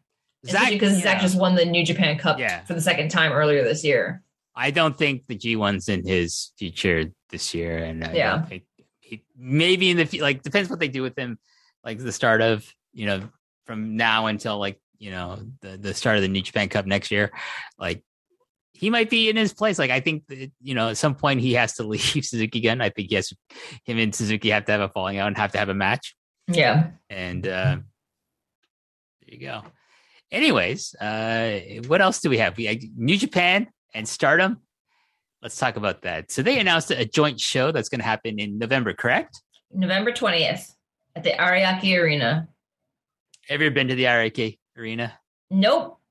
It wasn't built it was being built for the 2020 Olympics when we went back in 2020, but I had never been to it before then. Oh, so I guess I meant, have you been to Ariake Coliseum, which was I have not.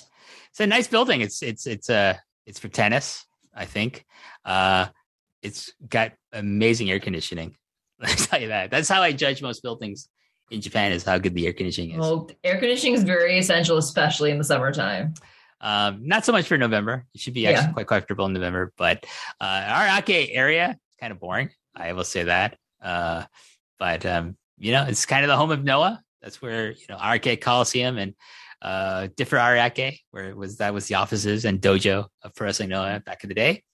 But what kind of I guess they're gonna do some mixed tags. They're hinting at mixed tags. At the press conference, if I remember correctly, Tanahashi hinted that him and May, oh my God, I must be sleepy. Him and Mayu could potentially tag together. they asked Starlight Kid, but she's like, should I say it now or say it later? And then like later, she got told to say it later when all the press was interviewing her, that she expressed interest in tagging with Desperado. And then later on, after like in the same week, Utami also got interviewed, and she said she wanted to tag with Okada and have somebody tag with Naito in the opposite corner. So Kidani suggested that there might be 2 or 3 mixed tag matches. Right. So that's already 3 sets. So that leaves us with 3 more sets to wait and find out. So if Naito's on one of the sets, like who do you think is the natural? Julia. That's what I think too. I think like Donna Del Mundo is like. I wouldn't put Shuri with him.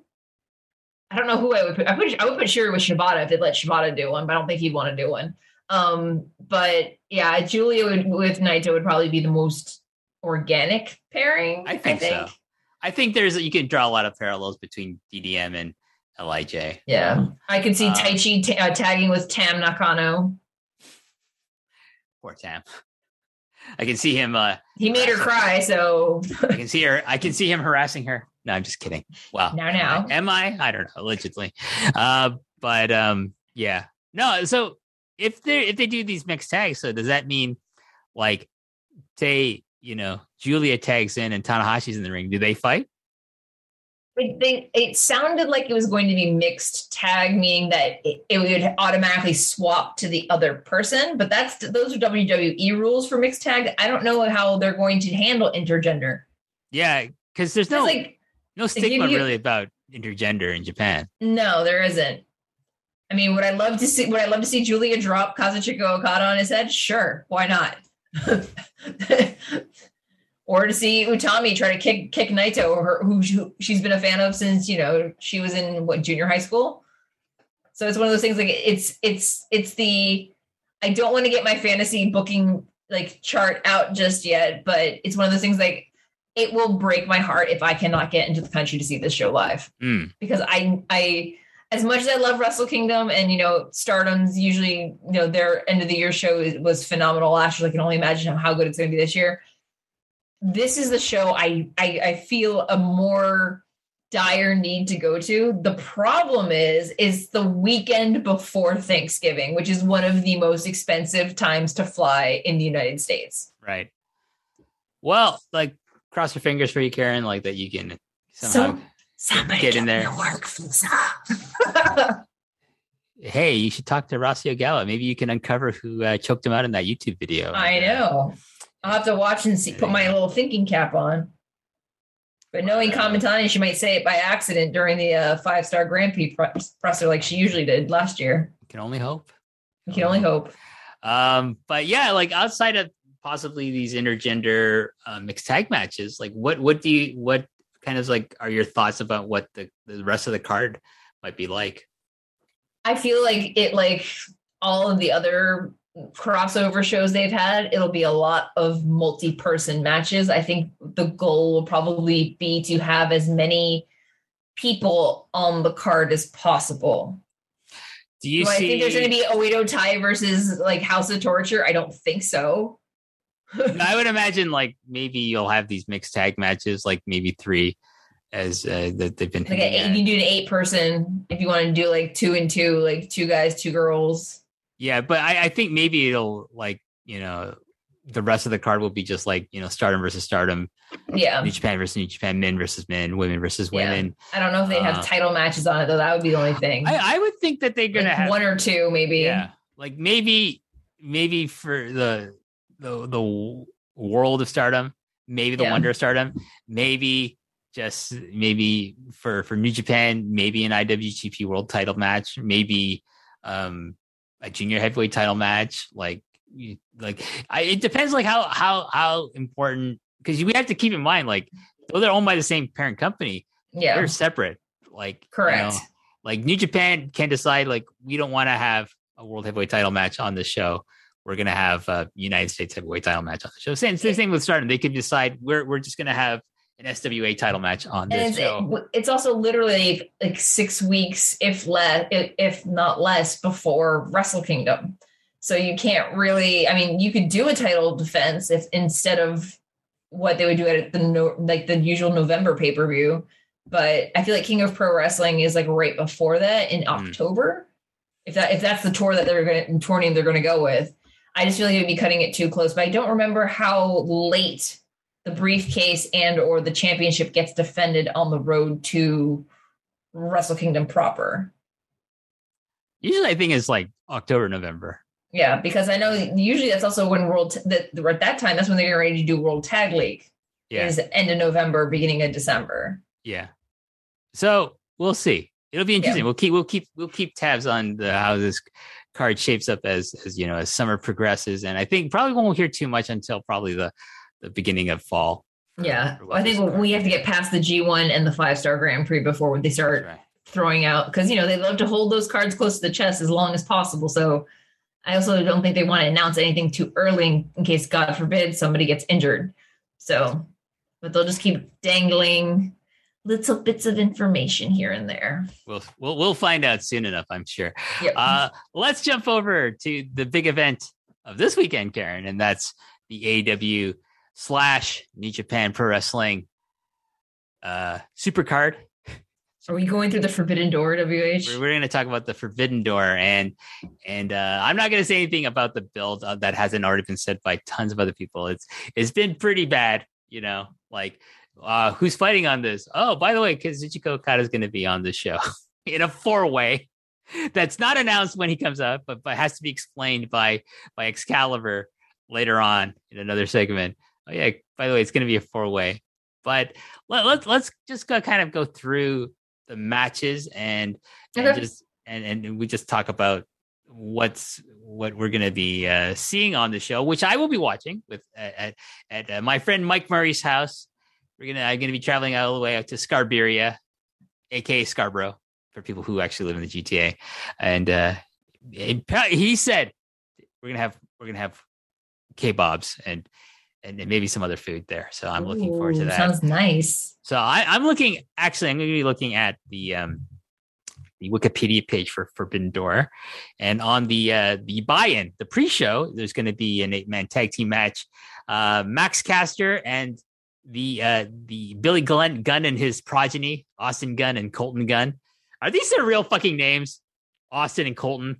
I don't keep up with the Gun Club or the Ass Boys or whatever they're calling themselves these days. Listen, I'm going to just say this right now. No one should be naming themselves Austin in wrestling anymore. Okay? Yeah. Like, there's only one Austin and there can only be one Austin for the next 20 years, and that's Steve Austin. Everyone else seems just like, yeah, Austin Aries, Austin Gunn, Ace Austin, Austin Ace, where the fuck his name is. Like, yeah. What was his fucking name? Austin Theory? Like, all these he's just Theory now, apparently. Right. But no more Austins anymore. If you're thinking, I was like, you know what? I'm going to call no more Austins, Austin. No more Aces. No more Aces either. Like, seriously. It's so unoriginal. Think of something new, people, for God's sakes. No more Austins, no more Aces. Anyways, this Caster and the Gun Club will take on Yuya Uemura, Alex Coughlin, the DKC, and Kevin Knight. So it's Max Caster and the Ass Family against the LA Dojo.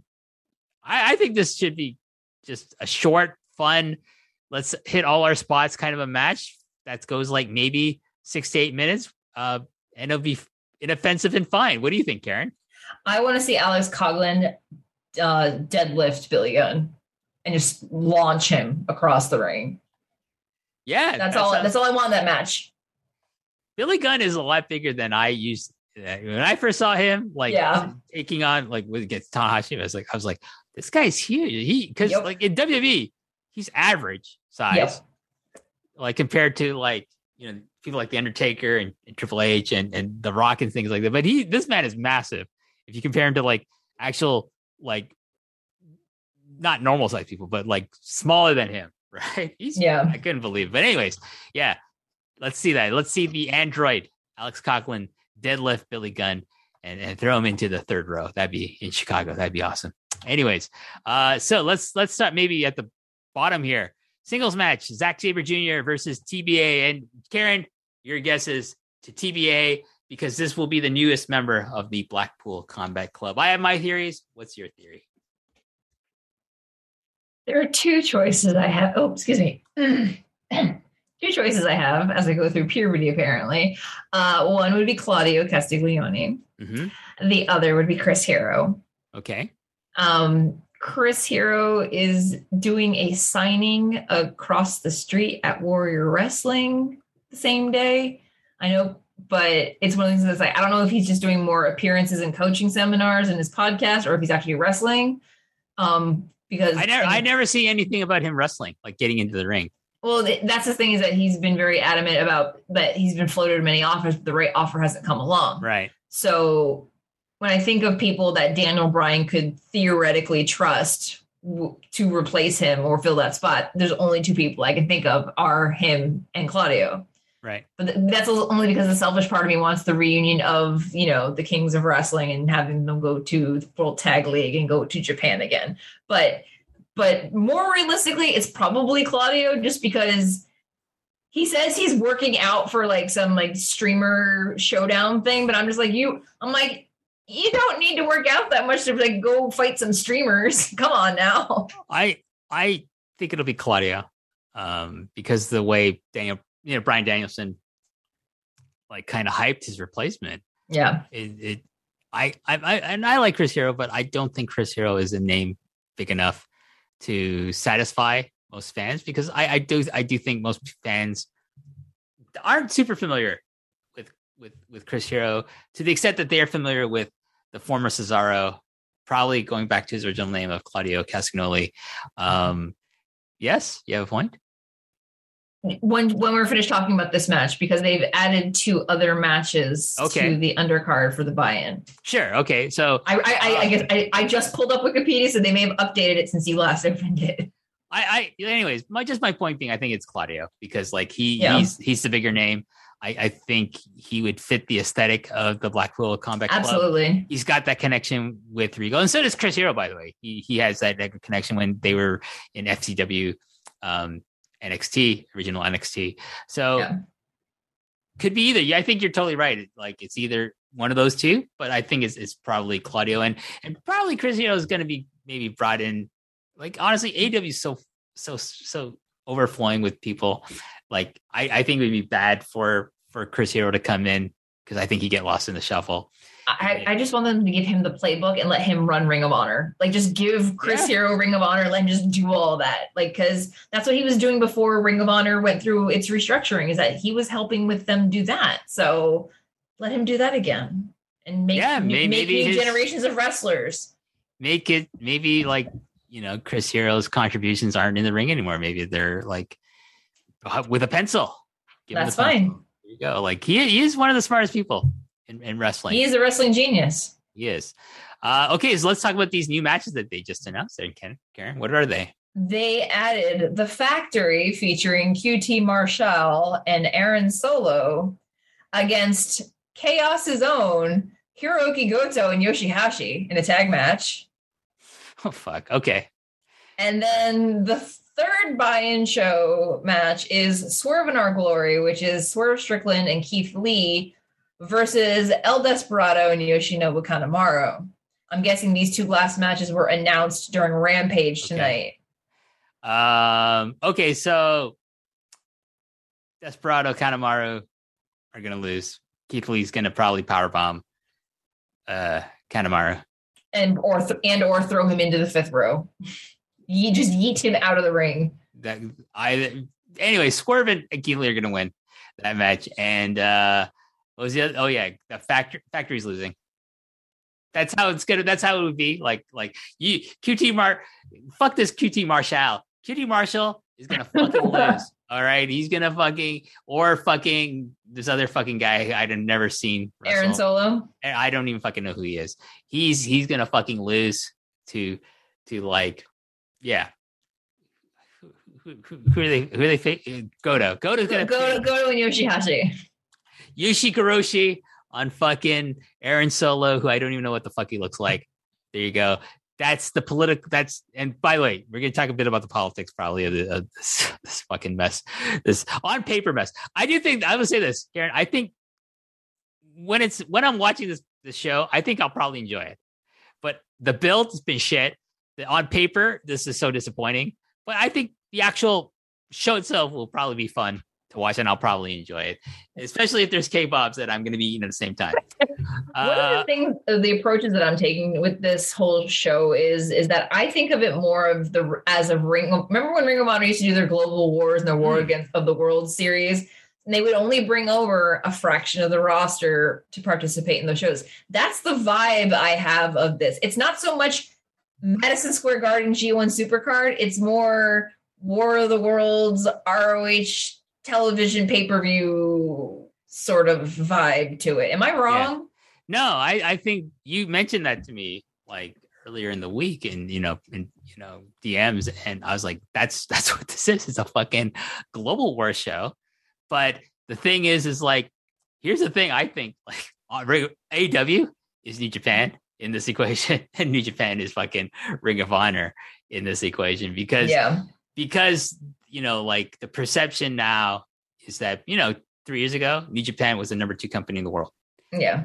Now the perception is, and probably rightly so, because just because like in this case, like we're talking from our perspective as Western fans, Karen, not from the Japanese perspective. Correct.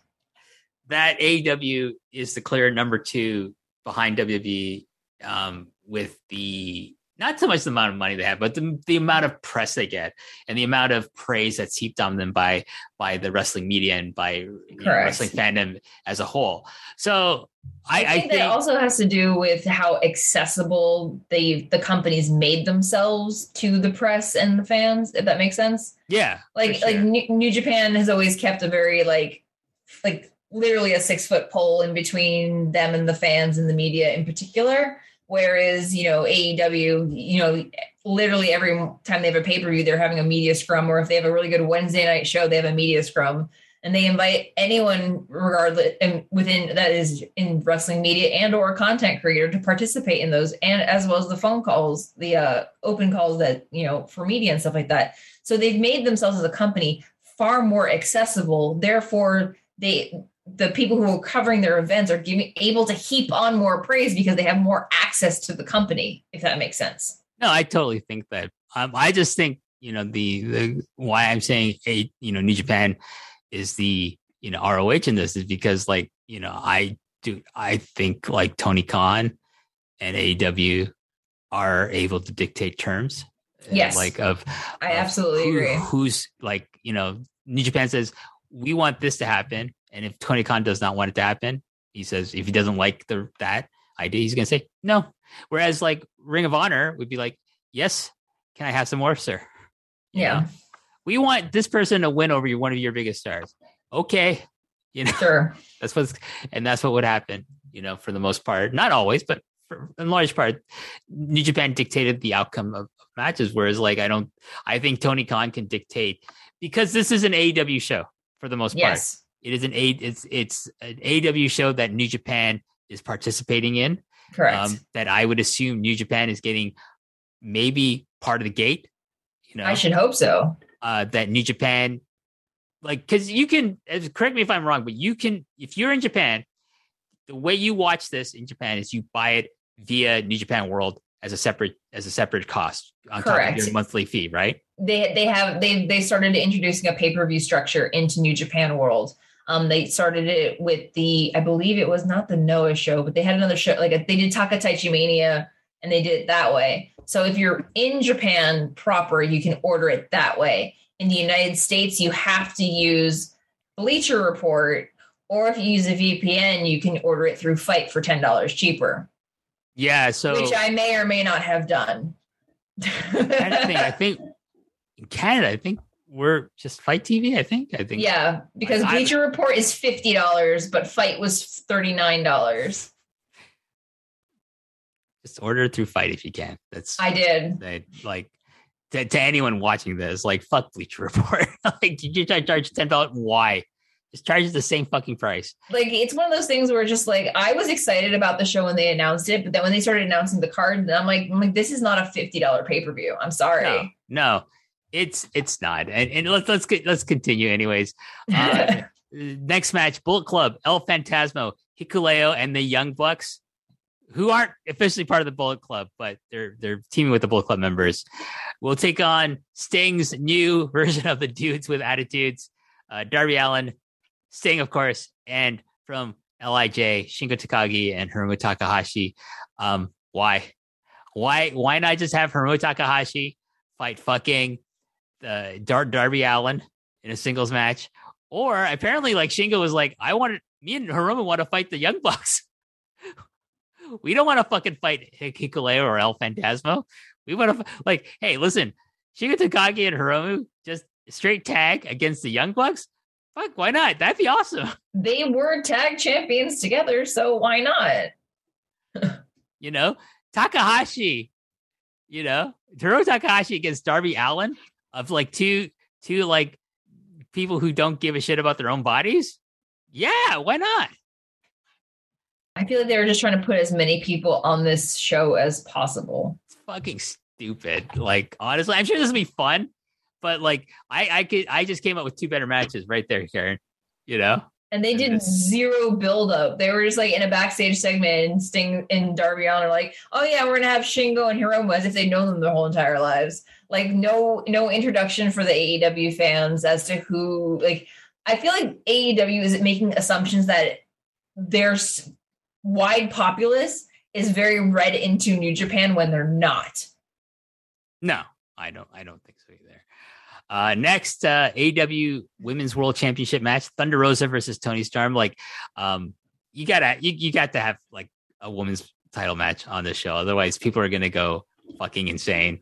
And yep. So yeah, I just take umbrage with people like suggesting, "Oh, why isn't it someone from Stardom?" Stardom is not New Japan's women's division. Thank you. Stardom is their own thing, and like, I don't think they should be getting mixed up with the AEW. No, and to be honest with you, so my thing is that, one, if they insist on having a women's match on this card, Thunder Rosa and Toni Storm both have experience in Japan. That should be the end of it. And people need to understand that Stardom and Tokyo Joshi Pro don't necessarily get along with each other, largely because Stardom has signed away several of Tokyo Joshi Pro's talent in the last couple of years. And it's one of those things where AEW's women's division, when they have talent from Japan come over, for the most part, aside from like Shida and who's a freelancer, Riho and Emi Sakura and Meg Saruga, who are all with Gato Move, the rest of the girls are from Tokyo Joshi Pro. So you can't just throw Maki Ito on a New Japan AEW show and say it represents Stardom, because she's not in Stardom. Yeah. And so, people saying that Stardom should move their pay-per-view that they announced months ago. No. Stardom has no obligation to fill in because AEW decides to do a pay-per-view with New Japan. Sorry, not sorry. I mean, I feel like if AEW wants to have a Japanese partner, like, it should have been DDT. But that's what I don't understand, is that they've brought over Takeshita. They consistently bring over Maki Ito, Yuka Sakazaki, and other women from Tokyo Joshi Pro. Why are you not bringing people from Noah over? Why are you not working with DDT? I just think it would be easier, like, for all that, like, whoever, like, the CyberFight side one would want to bring over. It'd be easier to negotiate that, because I think, like, it's DDT more so, like, because of the relationship with Kenny Omega. Yeah. But anyways. But it just burns my biscuit that people are just like, oh, well, Stardom should be working harder to accommodate this pay-per-view. No, they don't. They have a pay-per-view. They have a pay-per-view with New Japan in November. They're doing perfectly fine on their own business-wise, and they're doing better than New Japan at some points in their business-wise. So you know what? They don't need to do anything with AEW unless AEW needs Stardom that badly. But then are they going to? Exactly. They don't. Like, I don't think they do. Like, their goal with their women's division is completely different from a company that's only a women's company. So correct. But bottom line, Thunder Rosa versus Toni Storm. It's going to be a good match. Yeah, should be fine. But Thunder Rosa is also going to Tokyo Joshi Pro like in 2 weeks for Summer Sun Princess, and they're billing her as the AEW champion. So I don't expect Toni Storm to win the match. No, I would have. I'd be maybe unless Toni Storm also has like ties to Stardom. I would imagine Correct. she would like to go back to Stardom at some point for a tour if it can work out with her contract with AEW. But I just don't know if that'll happen because she works with AEW. That's the thing. Yeah, but yeah, politics, everyone, politics. Tag team title match, three-way winner. Three-way winner takes all tag team title match for the ROH World Tag Team titles and the IWGP World Tag Team titles. FTR, the current ROH champions, taking on Great O'Khan and Jeff Cobb, the current IWGP champions, taking on Roppongi Vice. Okay. I understand why this is a three-way, Karen. It's because Trent Beretta is gonna eat the pin for somebody. Right? No, because it's either him or Rocky. It's gonna be Trent because I think there's probably heat with Beretta because of the way he left New Japan to join AEW. Okay. That's my guess. Like I think there's still like residual heat the way AEW was formed.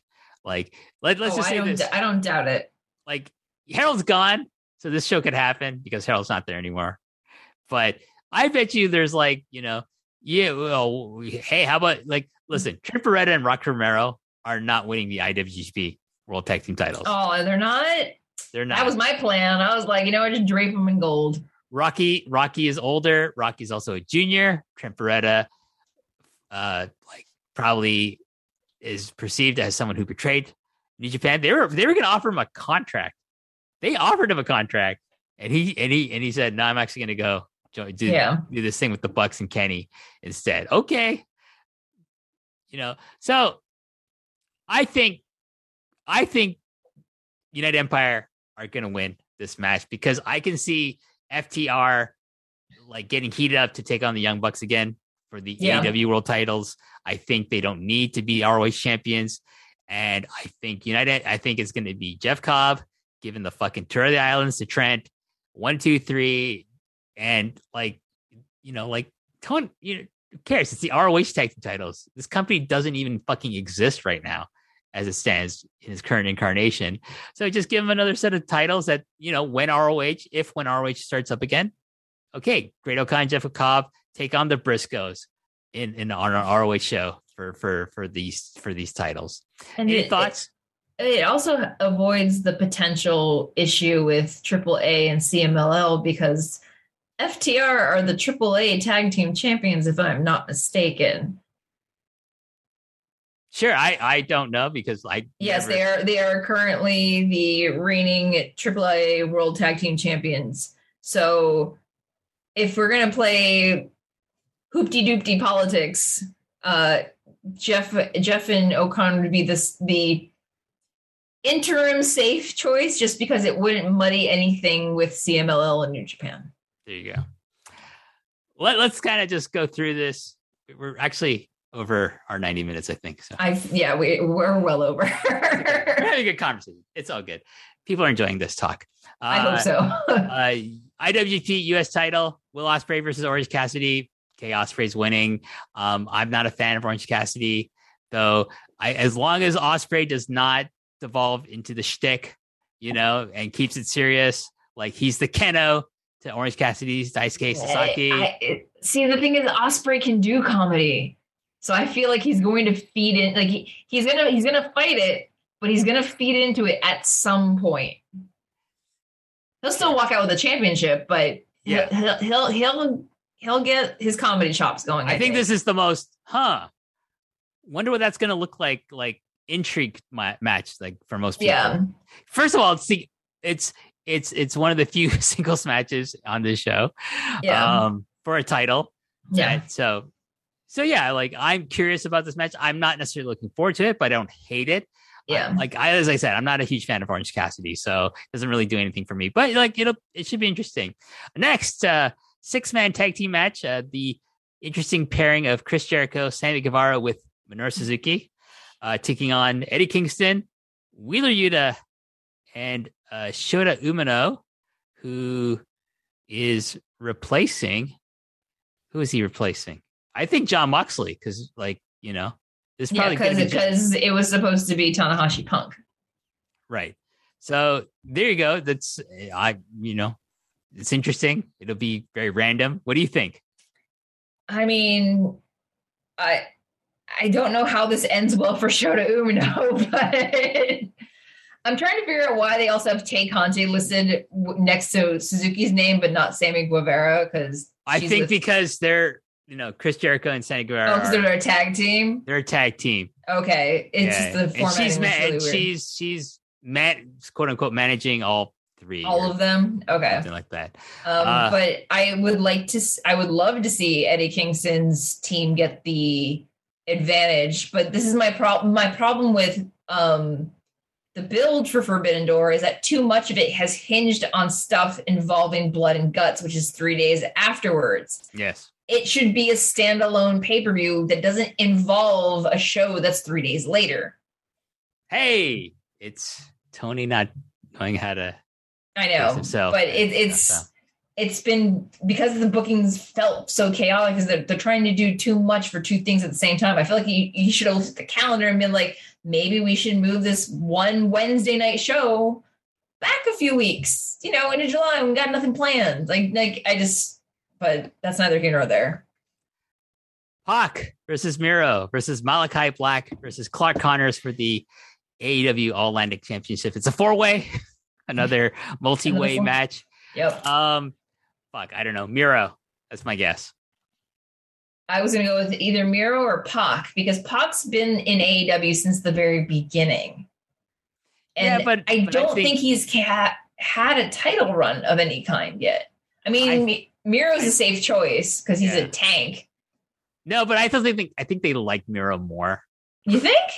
I do. I think they like his. I think he has more of a connection with the fans than Pac does these days, and I'm going to go. They're also saving Pac for the trios title when when that starts becoming a thing. Yeah, I don't know if they're ever going to give really Pac his flowers. I think his window kind of closed as soon as with Punk and Danielson coming in and Tony just hiring nonstop. So I don't know. I mean, I'm a big fan of Pac, so I would be giving him this title, and he could do it. I just think probably there's more love for Miro, so I think they can give him this title. But of the 4 options, the UK is actually on the Atlantic Oceans, but maybe that's just me. This whole title, this concept of this title is dumb. Let me just say that straight away. Yes. And following this match, Karen, is another 4-way, this time for the IWGP World Heavyweight title. Jay White, the champion, taking on the former champ, Kazuchika Okada, taking on the former AEW World Champion, Hangman Adam Page, versus the Pin Eater, Adam Cole. Yep, this is the match. Yep. Adam Cole, junior heavyweight by all standards of Japanese pro wrestling.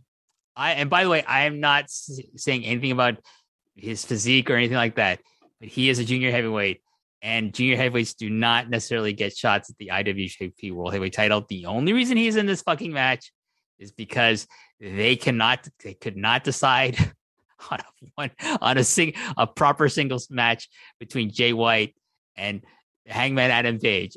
And are you fucking kidding me? You can't have just Jay White beat Hangman Adam Page. You know what I mean? It's like, listen, this could be part of his story where he's losing and then he rehabilitates himself by going on a win streak afterwards, including getting a win over Jay White later on down the line. But no, we're stuck with this. Again, I'm sure the work in of itself will be fine. I have no desire to see another fucking 4-way though. I'd rather have seen a singles title match for the IWGP title on the show. But I think Jay, Okada hits the Rainmaker on Adam Cole. Jay White hits Okada with the Switchblade, and then he pins Adam Cole, and Hangman's somewhere looking like an idiot. I have a feeling this match is going to involve a lot of Bullet Club bullshit. Yeah. A lot of Bad Luck Fale and Yujiro, Chase Owens. All the guys that are based in the States. Gallows, Anderson, ELP, because he's like Canadian. This could be the Civil Wars, like the Adam Cole and the Youngbloods, or formerly of the Bullet Club. I don't know. Who knows? I doubt it. But I was kind of hoping for a tag match, honestly, with Hangman and Okada versus Cole and White. I don't know why they felt the need to make an IWGP heavyweight match on this card. Because Tony wanted one, probably. So this is like what Ghetto and it was willing to give him. It was a 4-way that Adam. Well, then he better be willing to let somebody from New Japan win this match. Yeah, Jay's gonna win the match. Yeah, he's gonna retain the title, so he's the one who's gonna get the pin, and it's gonna be Adam Cole who's gonna eat the pin. Good, I hope so. He's the most expendable person in this match. Yeah. And finally, for the interim AEW World title, Jon Moxley versus Hiroshi Tanahashi. This should be great. I think I'm very excited about this match. I think this is a legit match that has not happened, as far as I can recall. Correct me Tony Khan has put the kibosh on it for the last 3 years. Oh, yeah, that's right. Because he didn't want New Japan to have the match, which is a really, really shit thing to do. That's a terrible thing to admit in public, too. Yeah, it sure is. But hey, that's Tony Khan for you there. God bless his heart for just providing me with endless comedy. But that should be great. Moxley, he's gonna probably become the world interim champion. I think it should be Tanahashi, but it's probably going to be Moxley. Should be good. And on paper, I like all these 4-ways, all these like obvious pin eaters. It does nothing for me personally, but the randomness is kind of like there's something appealing sometimes about the randomness of some of these matchups. But at the same time, it seems very directionless and purposeless. This whole show. Someone said, well, why does AEW need New Japan? It was like, why does New Japan need AEW? Why do they need each other? Why do they need this show? Like neither of these companies need this show. Mind you, they're gonna make they've already made a shit ton of money from it. So correct. There is that. Like, I'm not being blind to that, but in the grand scheme of like your booking for the year, it really does kind of like throw things off. I feel like I do think Jay is the champion because of this show. That wouldn't surprise me.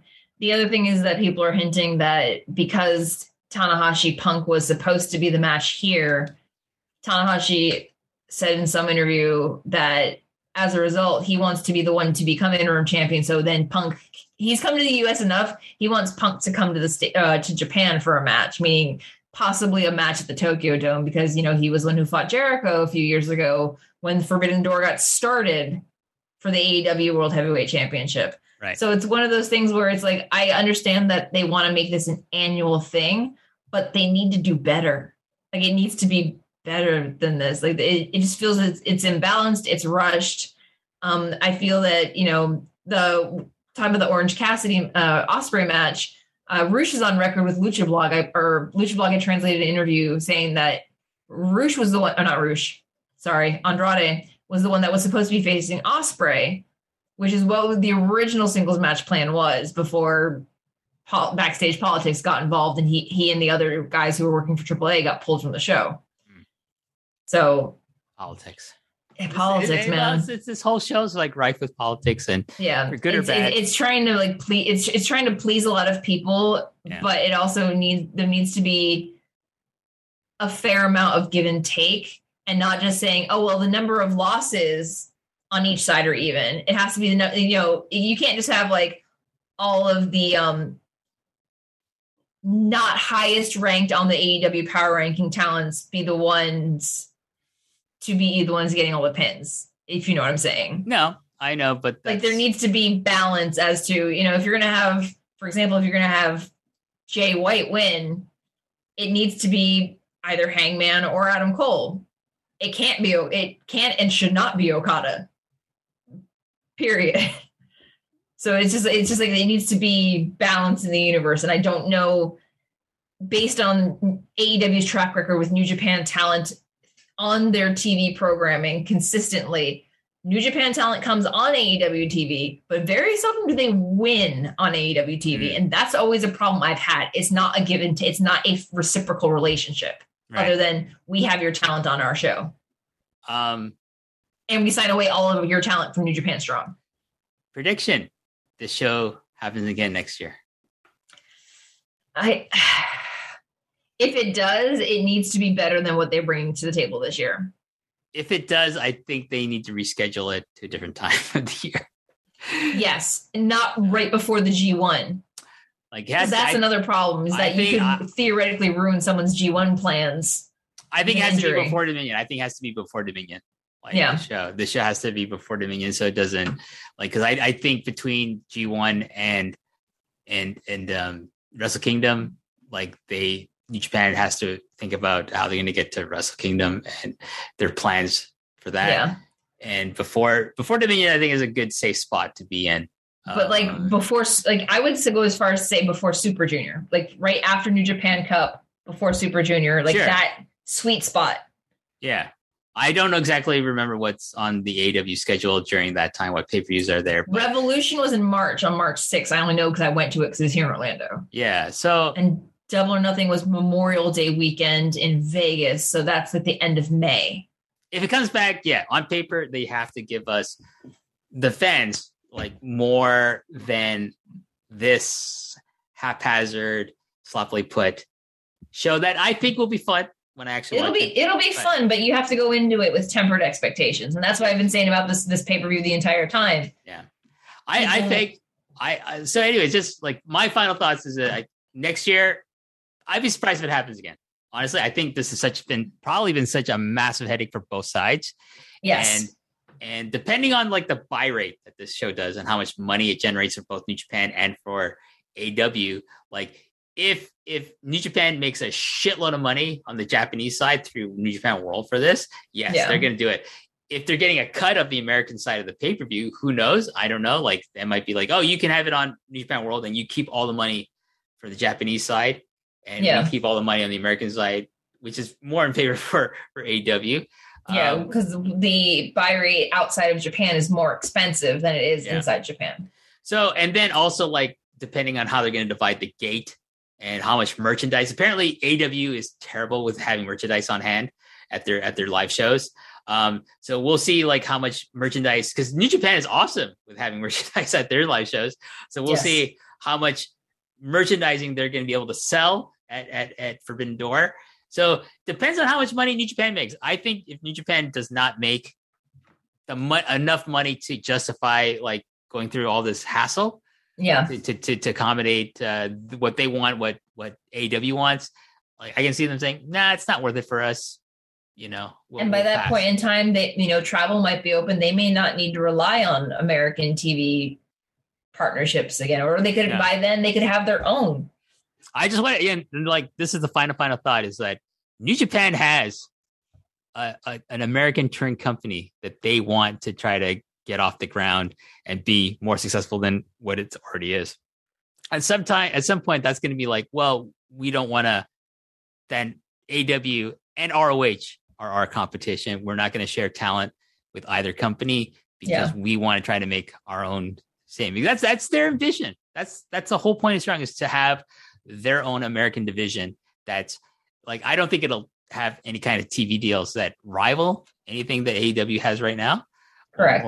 Or whatever ends up with Ring of Honor. It's probably be on a similar level to Ring of Honor, probably. But anyways, at some point, AEW and New Japan are just going to be well, we're rivals with one another. We don't want to work together anymore. And that could happen as early as next year. But Karen, we're going to just go quickly through one idea for All Japan, because we're kind of over time here. But Jake Lee has become the Triple Crown champion. He defeated Kento Miyahara. This is I think as a result of the aborted kind of title run he had because he got injured. And so he's gonna be he's gonna probably go into Budokan as the Triple Crown champion. And I think it's great. I think, Kento's your reliable guy, but you need to make Jake, you need to give Jake a significant title run with this title that he has right now. I think you need to build up Yuma Aoyagi. Recently, Naoya Nomura has returned to the company. He's still a freelancer. Apparently, he's doing stuff with what is it, Gambare, which is part of the CyberFight umbrella, as well as indie promotion called Capture. He's the Capture champion. He's doing like this. He looks like he's like doing kind of a shooter gimmick. I saw his match against Hokuto Omori, which is fun. So, but it looks like he's going to be doing more dates with All Japan. Hopefully he just re-signs with them fully in the near future. But like, this is an exciting time because you have the next Dream 4 reunited, not as partners, because like Yuma's split from Kento. I think his brother Atsuki is going to be joining with him, but you know, Yuma and Jake are currently teaming together. And Naoya Nomura's got Misuki Watase from Gambare Pro as his partner. They're a faction called the Real Blood. So I think it's very exciting because you get these 4 that I think are, excuse me, like the future of All Japan, the past, the present, and the future of All Japan. And it's exciting. And along with Shotaro Shino in the company, excuse me, pardon me. We're talking too much. We're running out of air. But you know, Jake is a champion. Just your quick thoughts, and then we'll wrap it up there. Yay, Jake's champion! I've been waiting for him to come back, be healthy, and like to win it back. So, yay! Huzzah. Yay! So next show we'll try to like whether it's with John or with you again. We'll see. We'll talk more about the things that are happening in All Japan. I think it's really exciting. It's worth people's time to check it out. But Karen, you have a lot of things that you have to plug. I just got to quickly do mine. MCU later, the long and winding Royal Road. Over at Grapple, I do the Obi-Wan Kenobi Star Wars review show. Hello there. And this weekend, we're going to talk about the last episode 5 and 6. Excuse me. I apologize to everyone. But Karen, you have so many things that you've been doing recently since last time we talked to you. Let's just quickly get the plugs and then we'll wrap it up there. Go ahead, please. So if you want to follow along for all the details, Twitch, Twitter, Instagram, YouTube at Hey Karen Sensei. You can find my post coverage of Stardom and Dream Slam Weekly over at postwrestling.com. And probably the one that you're probably hinting at is if you are a reader of Pro Wrestling Illustrated, the digital version dropped yesterday on the 23rd, the October 2022 issue. I interview Hiroshi Tanahashi. Yay. Awesome. And one of the questions is about Forbidden Door. It'll be available in newsstands on July 12th. So check that out. Pro Wrestling Illustrated. My God, I used to read that when I was a kid. It's amazing. Congratulations. That's a really cool deal that you got to one interview Tanahashi and 2 it's in Pro Wrestling Illustrated. And then I also interviewed Go Shiozaki earlier in this month for CyberFight Festival. So incredible. Like just so much content being put out by Karen. It's like I look at your output, Karen, and I just like, wow, I wish I could do that. Wait, actually, no. I do not have the energy for that. So kudos to you for having the energy to put out that much content. And I have a lot of coffee, man. A lot of coffee. and just really build a nice community around the stuff that you're doing. So like congratulations on that and continued growth and participation here at Post Wrestling. No matter how big your star becomes outside of Post Wrestling. Post is home. Post will always be my home. So this show's gotten very long, but it's been fun conversation. But on behalf of Karen, I want to thank all the listeners for sticking with us to the end, hopefully. And until next time, goodbye.